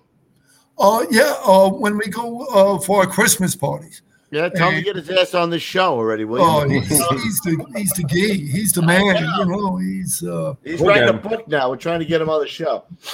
Absolutely legendary. Absolutely remarkable. Great to work for. So you got there. The 31 truck. After you get laid off, you come back. You go to 31 truck. You know, one of the maybe the busiest truck in the city at the time in the Bronx. Right? Did you work with Dennis Smith, or he was gone by the time? He was slightly in front of me. Everybody knew him. I worked with everybody who worked with him. He was an order or two in front of me when he transferred out. Yeah. So but I know him through the years. I know him. Salo, BS, everything. So the other companies were in there too. 85 was there at that time? Or no 85 was out. They moved their own quarters with 59 truck. That's right. That was house in the Bronx. Yeah, that was early. Yeah, that was early. What about that TFU, TSU? Oh, yeah, I was gone before my time, yeah. Wow. But you guys were still going with a shit ton of work there in the Bronx, right? Guys would come in the morning and they go, you guys catch any work last night? Yeah, we caught that second alarm after dinner. And then we had an all hands, and then we had another. Hold on, let me go to the book. You'd have to go to the book to remember how many jobs, how many. It was. But the crazy thing is, you couldn't wait to get to work. Yeah, man, it was great. Great guys we worked with, and that's why you deserve better with at least a freaking plaque because. You guys didn't ask for the kudos, but we're getting it anyway. Look at it right here. We're getting that plaque. Maybe we could even start with a change.org petition, or we could just go to the top, right, Kev? Like you said, go right. How many years did you do that, Danny? 4 years, and my problem was travel. I had an apartment, single guy living on the east side, and I had to take the train up. And the train going there wasn't too bad, but coming off a day tour, we'd always catch a job at 5:30 or something. So it's 7 o'clock or 8 o'clock or something. And whoever had the meal would drive me the 7-8 blocks to the L. And I go up and I'm like, holy Jesus, here I am solo in the South Bronx. And I got to go down to a home, Spanish home, everything. So it got a little hairy. And the graffiti was so much that you couldn't see out the window as to what station you were pulling into. Oh, my God. I think everything was tagged I'm sorry, I should say urban art. Yeah, it's art. They're artists. Oh, it's urban art, yeah. There was some close calls. So what I did was I took my department shoes, my dress department shoes, Class A, and in my civilian clothes, I put my department shoes on. And so when the Crips come through and everything, they look at me and go, "Evening, officer," thinking that a decoy. I'm a decoy ready for them to take the fall. And so they would leave you alone. With my department shoes, waiting to get back to 86th Street. And guys would tell me, get a piece, carry a gun. And I'm like, no. Get a car. They had the subway vigilante, I said, no, that's... Buy a Pinto or something. Yeah. Pacer. How about a Pacer? Yeah, so you hit it back. It was. I used to call it coming to work, the 880 Intervale Avenue Shuffle Relay. We get off the L at Freeman Street, about 7 blocks from Quarters, and just whoa, away I go. Just all right, Noonan, come on. It's neighborhood was not the best. No. So where'd you go? You went to 9 Truck? Was that Great 9 Truck. Fabulous. On Great Jones Street in the Bowery. Some firehouse there, huh, man? Oh, 33 engine. I don't know if you have a photograph of that, but real classic. I think you do, Pete. You have a picture of the firehouse, 33 and 9? I sure do. Stand by. That's where I met.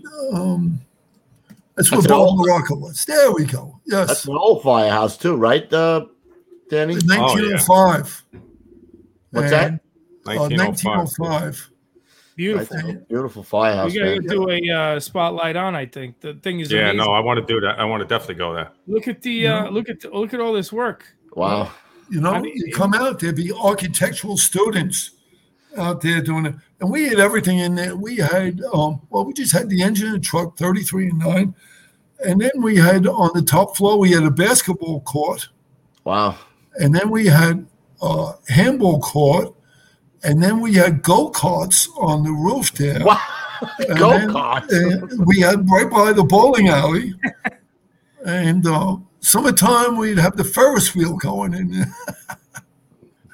Nice. Hey, where's that picture of him from 9 Truck? That was the best mustache. Yeah. Look at that. He is. It's an hour and 25 minutes in, and he's still on his game. I don't know. Good I for think you. he was waiting. Spider. It was like Spider. a cat. Good for you. Wow. Look at this. So how much were you married at this picture? How much Tookie were you getting back in the day? Let's see. It looks like Fabio with a mustache. Got the hair like blowing back in his head. The hair is like blowing in the wind or something. Yeah. I don't know what is going on there. It's George Kelly, the captain of 28 Engine, and Jerry O'Shea, the legendary nozzle man from 28 Engine. Jerry O'Shea, yeah, man. Yeah. So that was it was a pier fire on the west side. And, look at that head. What are you standing on a box or something? What's going on? People always ask, "What the hell? How come you weren't fighting the fire?" Those pier fires are done. I like that mustache there, bro. That's fucking. Oh, did I say mustache? Oh my God. You did. Oh. Man. How long did you do that, Danny? 4 years. Yeah. 4 years there? Wrapped it up. Wrapped up. Great place to work. And again, diversity in work. One run, the Bowery was the Bowery back then. It was CBGB's crowd and the Bowery just Skid Row killed. And so you had all the running through there, and you had the old-time lofts, And then you had same thing, Avenue A, B, C, and D all through there. So we ran in a lot with 11 truck, 28 engine. We were all over the place. 11 truck was doing some work back then. Oh, man. you know. There was a shit ton of work. I think they never got the recognition they deserve because they were always up there 1 or 2 or whatever. And people go, where's 11 truck? Yeah, man. That's East 2nd Street and Avenue B. You know? Yeah. It's one of those sleeper places that caught a shit ton of work back then, man. Shit ton. Same thing you were saying before, the rear tenements. Man, work. It was a shithole. Oh. It was a shithole in the 80s when I told you, my uncle had a place on Avenue A and I don't know, 12th to 13th, the glass place. I used to work there in the summer. Oh, shit. I forgot about that. It was a shithole. I mean, and that was in the 80s. My old man was in 17 engine, which is not too wow. Yeah. 17 before it got disbanded. I went through the layoffs and the rehire and everything together with this guy, Marty Selleck. And unfortunately, he was killed at a terrible job. Yep. I think Avenue B or C it was. And they're up there, top floor job, and they lit it up underneath them. 3 floors underneath them. And they couldn't make their way back to the tower ladder. And the chauffeur couldn't see, and he got caught and came down the 5 stories and lost his life. Terrible, terrible fire. Arson fire. And, of course, the son of a bitch gets like 3 years, and that's it. You know, it's just horrific. Sucks. Jobs. You know what really amazes me, Danny, that we talk about, you're talking about Marty Selleck right now. You're talking about the job that you had, the telephone fire, and how scared, you think you might not make it back. But the amazing part is that we still love it. It doesn't matter how, you shake that off, right, Ruff? And you can't wait to get back to work, which is the amazing part of it, Really, truly, it's dedication, the call, it's even I found that so in California where when I moved to California, it's I ended up being instructing at Miramar College out there, which if you told me I was going to get out of the job and be a college instructor, I would have told you I had a better chance of being the Prince of Wales. I was a saloon owner, and we got to talk about that. That's right, we got to talk about that. And, what were you doing? What year did you go to California? 90. 1990. You go to California to do what? You go to San Diego? Could be 91. Right? Yeah. And the city was just overwhelming. I had 2 daughters and living in Bell Harbor, and I was listening to my friends like, how are you going to get the kids to school? All right, I'll pick them up Tuesday. Hey, Pete, can you get them Thursday afternoon? Lou, are you free Friday morning? Because subways were, forget about it, And so I said, well, when I was laid off, I went off through Southern California, and I said, this is beautiful, beautiful. It's land of free, great schools, great weather, great everything. And there was also 2 other firefighters out there who didn't know one another, who were at the phone company fire, who knew me, who said, Danny, I moved out here because of the weather. I came through here when I was in the Navy. Since the phone job, my lungs with the fibrosis, this is where I'm living. 2 independent guys. So I said, makes sense, The weather's great out there in San Diego. It's beautiful. The humidity is the thing that'll probably bother your lungs, right? I would imagine. Yeah, but it's when you're looking at all the bikinis on the beach, it's oh my. Well, speaking of bikinis, how are you doing when? So, what was the story? You started a bar, obviously one of the most popular bars in the city at the time, right? Yeah, we ended up with half the job working for us. It would take the rest of the show for me to name. Myself, Tommy Corning from Ladder 120, and Larry Fitzpatrick from Rescue 3. And I have been bartending different places in the city. And I said, you know what we need here in the city is a place for firefighters, a place that we can call our own. And I found this place, Quinn's Tavern on 2nd Avenue and 38th Street. We bought it, bought the meat store next to it. And Tom Coyne's a tremendous carpenter, really gifted. And we built the bar, we opened the kitchen, and we took off. We opened up in 78 with the pipes and drums on St. Patrick's Day. Oh, my God. Right in the place. Our license was still pending, but... Put that right under the rug. Don't worry about it. So who came up with the name Suspenders? Larry Fitzpatrick did. We were really thinking like, the lawyers, come on, we need a name. We had the horse races out trying to figure out a name and everything, and he came up with Firefighters Suspenders. And then, of course, 2 years later, Larry was killed line of duty. Him and Jerry Frisbee on the roof rope rescue up in Harlem. Tom McTeague eloquently spoke about that on one of your recent shows. And it was really devastating. I think I sent you a picture of the front of the post. Larry was 39 years old, and he left 8 kids. 8 kids. 8 kids, shit. Yeah. Wow. That was really hard. And to this day, still part of us, and as all brothers and sisters are, but him in particular. And if you ever go to 2nd Avenue, 38th Street, that's Crazy McTeague. Yeah. The newspaper article, right? Yeah. Below that, too, Petey. There you go. There it goes. Wow. That's sad. So how long did you guys, after that, how long you kept it open? 11 more years. 11 years. Then we opened up on, we had one on Steinway Street in Astoria, one out in the Hamptons for a couple of summers, and then Wall Street. We went down to Wall Street. We were there for almost 26 years, and we brought on board Billy Ahern from 235 Engine, and later Lieutenant 131 Truck.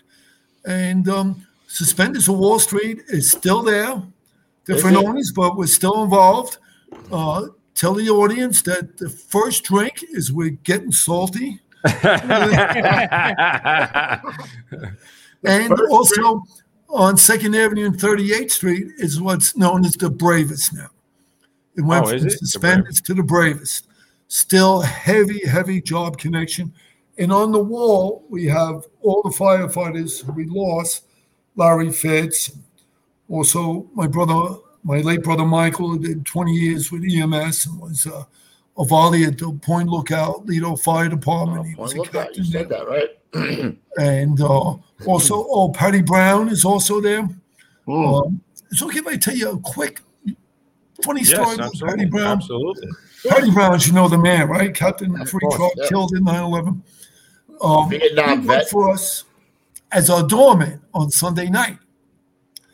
And Patty had a little touch of the acting bug, So he finally got on General Hospital. And he was on for 3 afternoons in a row, but he was a boxer. And he had to teach Elliot how to box. Because somebody was messing around with Elliot's wife or something. So he had like 3-minute segments on Friday afternoon. He had this big line, right? Went to Elliot, nice fight. So that was it, right? That was it. We had it on in the bar and everything. Everybody's, all the waitresses. So Larry comes to work. Patty comes to work Sunday night, right? Comes in about 7, and Fitzy is there. Fitzy's like the toughest guy in the job, right? Right guard on the football team. 235, like 5'10". He has the permanent thing on his nose from his helmet crashing into it. He loves a tough guy. So Larry's been on like a 2-dayer. And then comes Patty to work. And we're all sitting there, everything. Larry goes, Patty, that's some bad news. You're fired. You're done here. You're done. He said, what? What, Larry? What? I said, sorry, Patty. You're done. No more Sunday nights. No more covering door. I was really? All right. I'm surprised to hear that. So we're watching. Patty puts his head down, starts to turn around and walk out. And Fitzy goes, hey, anybody who gets beat up by a Jewish accountant on their shit, they can't bounce here. Can't work the door for us. That's a great Come story. here, party, you teabag, big Yeah, hug. teabag. Oh, place goes crazy. Oh, it's, Oh my God! You must have so many freaking stories from that. Maybe we got episodes 3, 4, and 5 for that. That must be so much fun to think back to those times, huh? Back then with all those guys. Oh my God! Yeah, we had, as I said, half the job. We had 2 guys every night, and the doorman. And after Fitzy died, the guys from Rescue 3, so they're going to come down and give us a hand. They're going to work the door, and Arms Murphy and these guys, Stanley Scarbrack, all these guys would come down. But I had the hardest time trying to explain to them that when you were doorman, it means you work the door. You don't sit at the end of the bar with cocktails and waitresses. He was a good-looking guy, man. They couldn't get that job description. They couldn't. You know what's so funny is there. Hire the ugly doorman. Right. There's a song. I listen to a lot of country, obviously, living upstate. But there's a song by Kenny Chesney, and when he sings, he's talking about a bar, and he's talking about his friends at the bar, and he says in the song, "It makes me happy, but it makes me sad." Right. And that's one of those things where you think back and you start laughing about the stories. Right. And then you start thinking about, the guys are gone. Most of those guys are gone. And it's like a bittersweet thing. Right. You love to think about it and laugh about it. And but at the same time, it's a sad story. To me, it's still going. I love to go out for a pint with the brothers all the time. I try to get that going and really enjoy it. And you've been a Manhattan guy, huh? You're still in the city, right? Yeah, been a Manhattan guy. Jimmy Cagney Place now. 91st and 2nd. Up in a high rise, 32 stories, which is. You're still involved with those bars, or? The one down Wall Street. I am. It's down to one guy, and he's not on the job. So, what's next, Pete? Right? Pardon me, Pete. You know what's next, right? I got to ask him why we don't have any of our ATMs in his bars. Oh man, that's coming. That's coming after the show. You got it. Oh, look at that! I'm holding him to that. It's right by Ground Zero. It's it's. I had the opportunity to work for Lee Ieleppi for a while as a volunteer tour guide at the. I'm working him hard, bro. I'm working him hard to try to get him on the show.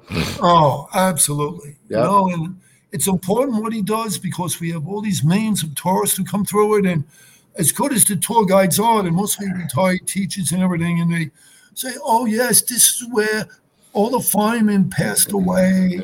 No, you need brothers or sisters there to tell these people, no, this is where 343 New York City firefighters were killed, where they were murdered here. We didn't pass away, There's no malice in everything, but we got to stay involved with this. Like I love Danny's passion. Danny's a passion. Don't forget, and I don't forgive. Yep. Yeah. You know what Lee does? You know what Lee needs?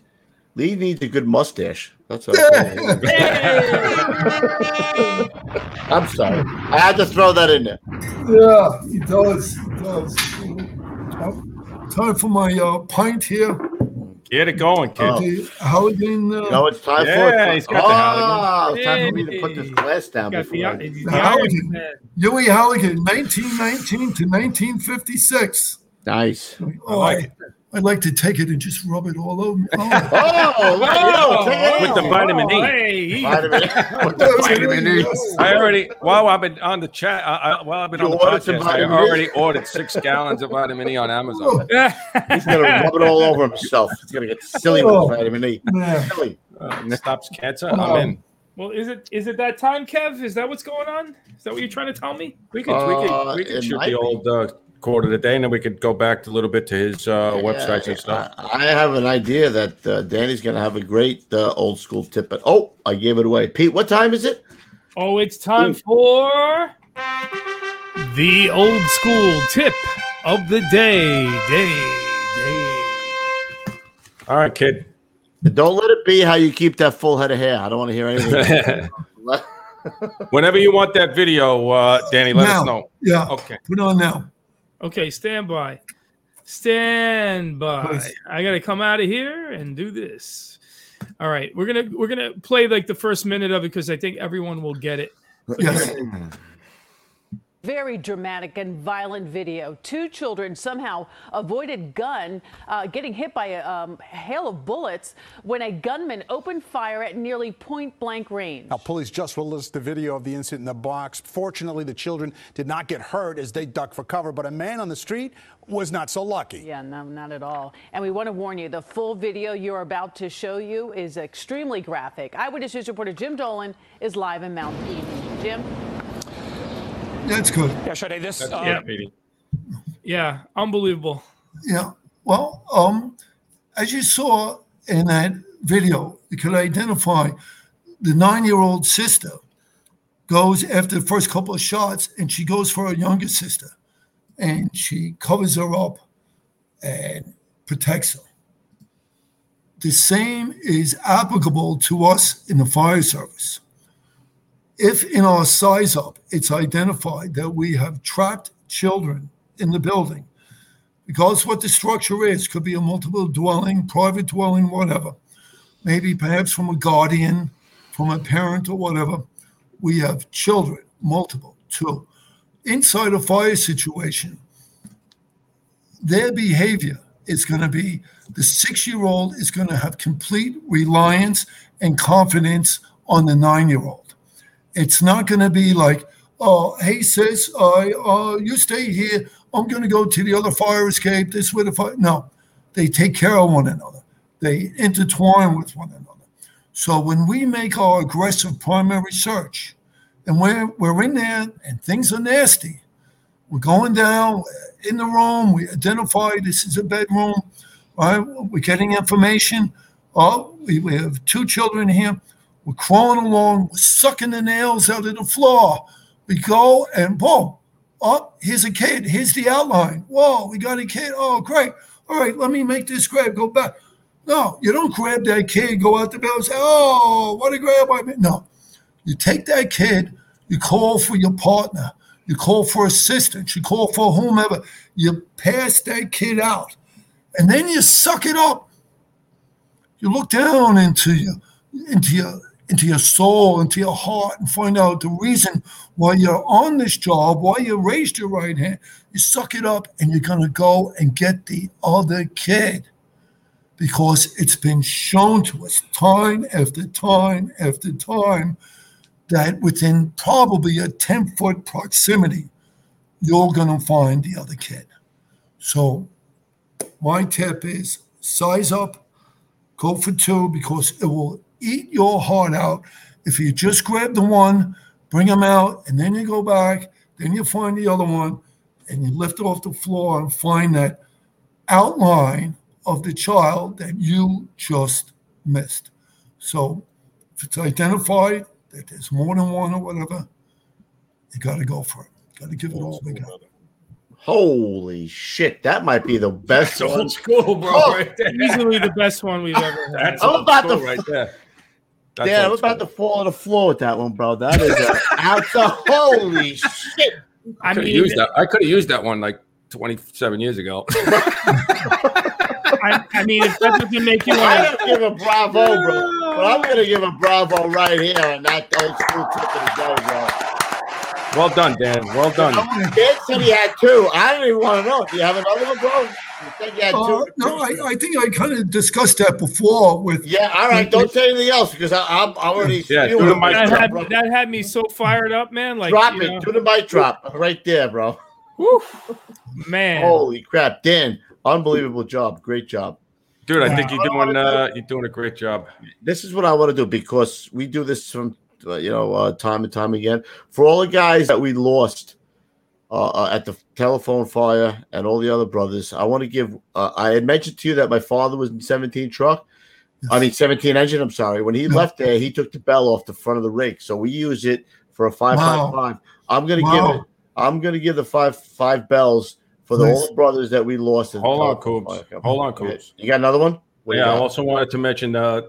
Yesterday marked 8 years. The 19 members of the Hot Shots were killed in a wildland fire in Yarnell. So I was going to mention that tonight. So it's appropriate right now anyway. So we'll do that. All right, Danny. This is for all the brothers that you worked with that we lost.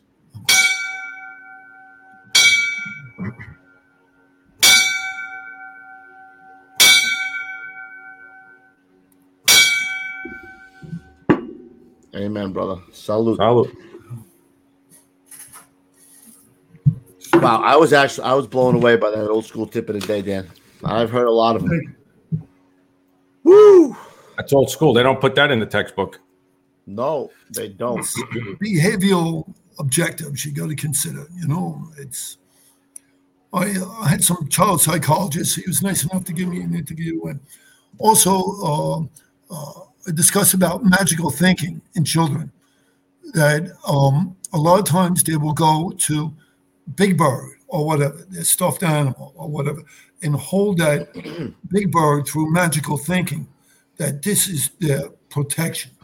So we got to give that extra emphasis that you got to lift that giant teddy bear, you got to search around this, you got to do this, you got to be good. Even if things are feeling a little hairy, you can vent, enter, and search. You can keep your end of your hook, your pike pole on the windowsill, and then just search out with one arm on the pike pole. It's going to give you a huge radius, and go in there with fortitude. And a lot of time you identify the children's door with what they have on it. You know, they have different things, maybe Sesame Street or this or whatever. It's going to give you an indication of where it's at, and that's where we're going to shine.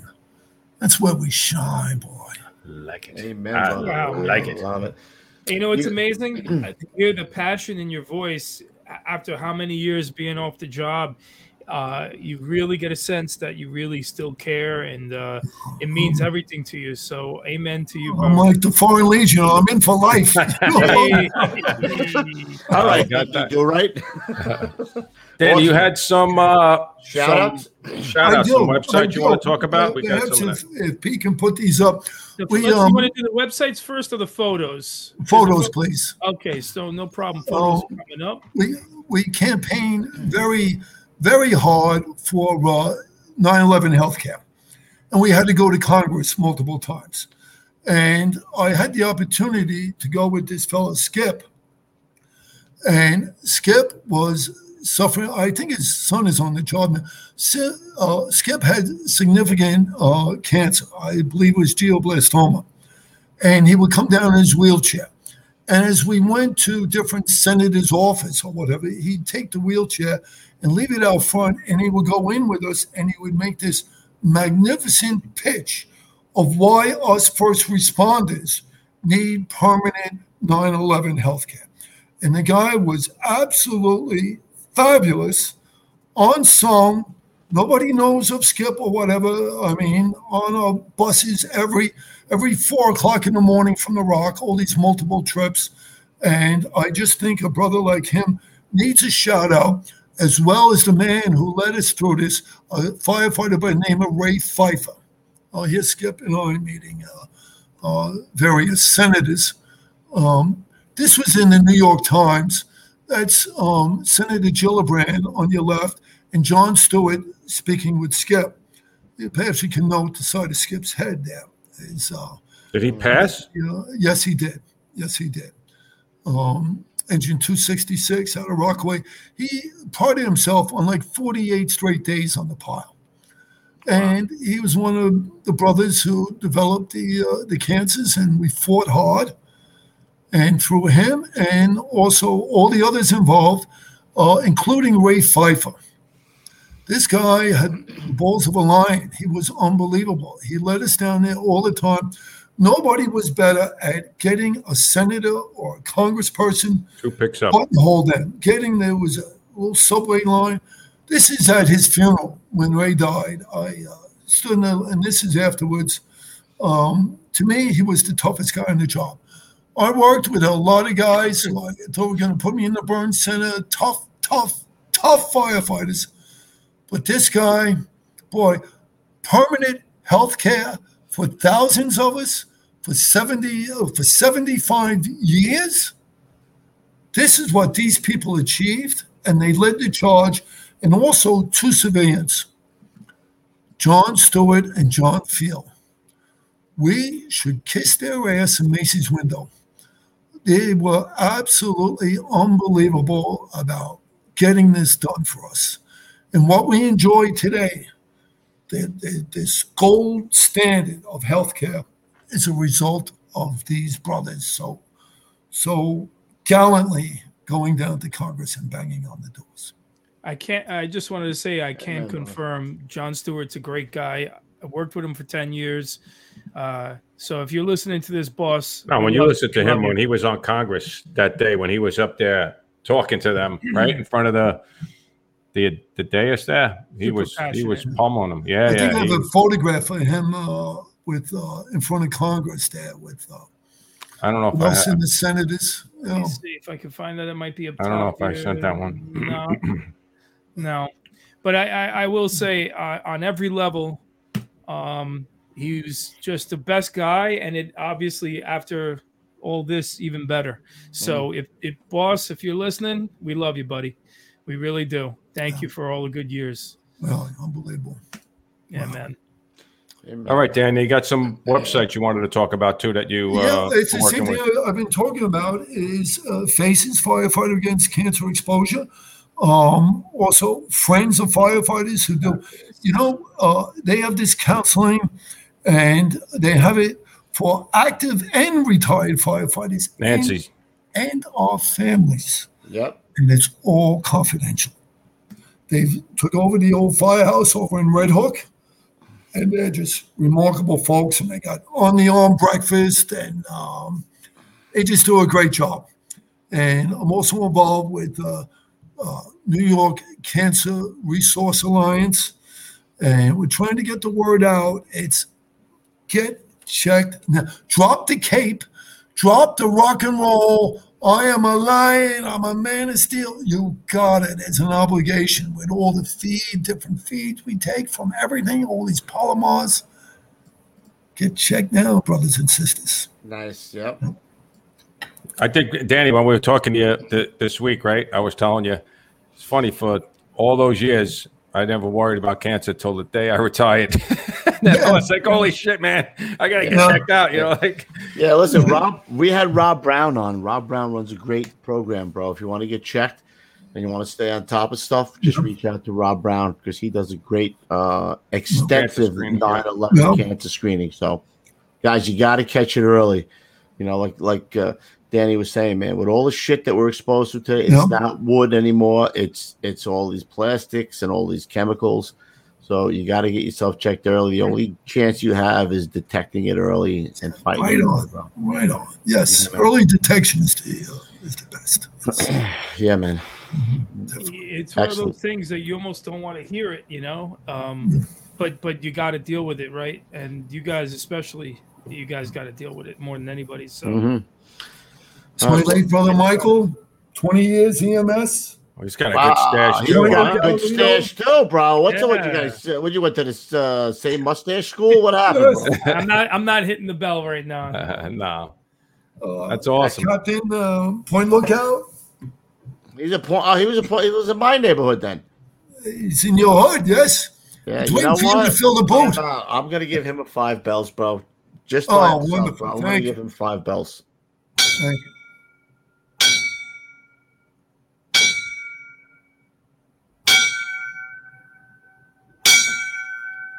Rest in peace, my brother. Salute. Oh, yeah. All right, Ruffy, you got any shout-outs, kid? No, that was the only one I had was the jumpers, the smoke jumpers, but we did that one. Awesome. All right. I have a quick shout-out. Give it to us, Pete. Sad to say, one of our own in the chat, Susie had a stroke, like another mini stroke. Really? So she was listening tonight. Of course, we were all wishing for a speedy recovery, Sue. Susie, rather. She doesn't like Sue. And I heard from her husband the other day. Apparently, she's doing better, but she needs rest. So let's hope that she does well. Hugs and kisses for Susie. Thanks, Liam. Thanks, Finbar. Finbar. They are actually twins, he said. They're actually identical, yes. Yeah, awesome. Your grandsons? Who are these? Your No, nephews? my brother's sons. My Oh, your nephews. brother's son. Your nephew. Awesome. Yeah. All right. Excellent. I'm gonna give a shameless plug, Pete. You know what? You have my things, or you don't have it. Go. You know what? I'll create it right now. Oh, look at you, you creator. Look at Yeah. Okay. Don't be afraid. Don't be afraid. First2nutrition.com, bro. Get your supplements made by. Whoa. What's going on? You said one time now. All of a sudden, we're gonna do it. I mean, if you're going to do this, you got to pay, advertising. I mean, what the hell do you think this is? No. All of a sudden, I was going to start throwing this on every week now. What's going on? What about the promo code? Tell them about the promo code. Salty, for 10% off. 10% off. Listen, you want your pre-workouts, you want your protein, you want your fat burner, you want your NO products, right there, bro. Made by me and another fireman from 176 truck, about 176. Go over to the website. My old lady will fill the order for you. You know, maybe she'll rub herself on it or something. I don't know. I'm just saying. Oh my God! Look at Danny's face. Jesus Christ! Why do we have to go there? Listen, I got to make money like anybody. You buy those, so I take his face, I push him on the hood. I say, you buy that protein, bro. I need money like anybody. All right. Listen, one last thing before we go. We just discussed this in the pre-show. We're going to have another wives show. This time, Petey's going to bring his wife on the show, and my mother, Ellie's coming on the show. She's probably at home like this. Oh, my God, I never said I was coming on. You're coming on the show. She's coming on the show. My old lady, Roofy's old lady, Pete's old lady, and we'll try to get Chief Steve's old lady on the show. You should bring Anna on as well. I feel like she deserves it. Oh, my wife's coming on too. Oh, good. Yeah. Yeah. So send the questions. You want to send them? Don't send the Roofy. He's gonna get all uptight. Send the Coobs podcast. You know what to do. Send it to the same place you send the Cup of Joe and some Fuego. Send the questions to me, and we'll weed them out, and we'll get the all old ladies on the chat. Jose wants to know why the protein smells like fish. It's fish protein. This is a family show. It's a family show. I've had it. As a matter of fact, my wife won't be coming Danny, on the show. if I had a nickel for every time I said that. Oh, man. Oh, my God. Danny, I got to say, Danny, I really enjoyed this show. I really enjoyed you having you on the show. It's awesome. And get the word out there. Early detection, bro. And we are going to work hard at getting a plaque somewhere. I don't know where it's going, but we're going to find it. We'll be in touch with you. We'll you're going to be the head guy. We'll figure it out. Let's do it. Absolutely. Thanks for having me. It's wonderful. February 27th, 1975. That's what's going to say on the plaque, bro. Yep. Beautiful. As it should be. Yeah. And we always remember. We claim never forget. What was it now? Our mantra? Yeah, I agree. Apparently, no, we ain't forgetting. Getting salty ain't forgetting, bro. Yep. Yeah, man. I was in utero at that day. On that day, I was literally in my mom's belly. So you were crazy. I was a baby. I was not even a baby. I was 75. 75, bro. All right. To be a dad, so I'm going to wrap it up. But Danny, just hang with us because we're going to talk to you at the end of this. All right. So stand by. Guys, you all know the drill by now. iTunes, podcast, Spotify, wherever fine audio podcasts are found, we're everywhere. Subscribe, it's free, and you can listen to the show, audio version, when you're on the way to the gym, when you're driving around town, whatever. That's where you can hear the audio version of the podcast. And if you're here on youtube.com/Getting Salty Experience, guys, we will need you to go do something called hitting the like, subscribe, and share button with your filthy booger hook. All right, just do it. It doesn't take any time, doesn't take anything. Just do it. It's free. Again, it helps us out a lot. Guys, head on over. Also, if you're on Instagram, head on over to @Salty Dog Inc., where you will find curated fire photos where Mr. Refrano, if he's not hitting a golf ball into somebody's head or killing a deer, we'll be definitely putting some great photos on there and giving you last minute info for the show. GettingSaltyApparel.com, you guys. That's, of course, where you find all the coolest firefighter gear and accessories. Thank you to everyone who hooked us up in the super chat and continues to do so. You guys, there's some repeat offenders in there. We love you. Thank you. Really does help us out a lot. Helps me out a lot personally. Thank you, guys. Guys, if you have a question for the show for our Q&As, gettingsaltyexperience@gmail.com. And for anything that is Cup of Joe related, coopspodcast@gmail.com. Last but not least, guys. Or the wives show. Send Right, it for wives show, right? Wives and my mother. My mother. Last but not least, guys, the Facebook group, man, it just keeps growing and growing. And it's such a great community of people. I really love the posts there. Getting Salty fans, not created by us, but man, what a terrific community that you guys have formed on there. And we really appreciate all the Leatherhead Nation. And that, my friends, is all the news that is fit to print. Oh, look at you. Are we on Monday night or are we taking off for the 4th of July? What are we doing? Oh, that's right. We'll talk about it. We'll figure it out. All right.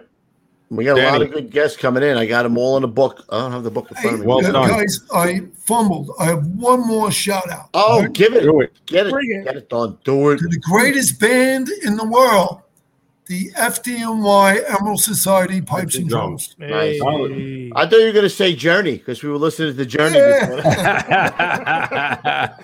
Only Now go look. The lead singer of Journey is a Filipino. Go look it up. That's what we heard on the way. That's what we heard in the beginning. That means he's a badass who likes guns. I'll take it. Yeah. Danny, good looking into your life, bro. You got a good run so far. Keep it going. Ruffy, use that again. I like that. Good looking into your life. You just come up with that now? I don't know. That's what I do. For you. I like it. I like it. It's just flowing from you now. It is. This came out of nowhere. Get in touch with the creative. I think he lifted up his hat. It came out of his Been hat. off for a week. Hey, everyone's got the energy. Maybe. I'm well rested. All right, Danny, thank you. Thank you, brothers. Thank you. All right, Danny. Thank you. Hang loose. We're going to catch you on the back in the back show here. Don't hang up yet. All right. Talk to you later. All right, Cheers, fellas. boys. Stay low and go, fellas. All right. We'll see you at the big one, everybody. Cheers.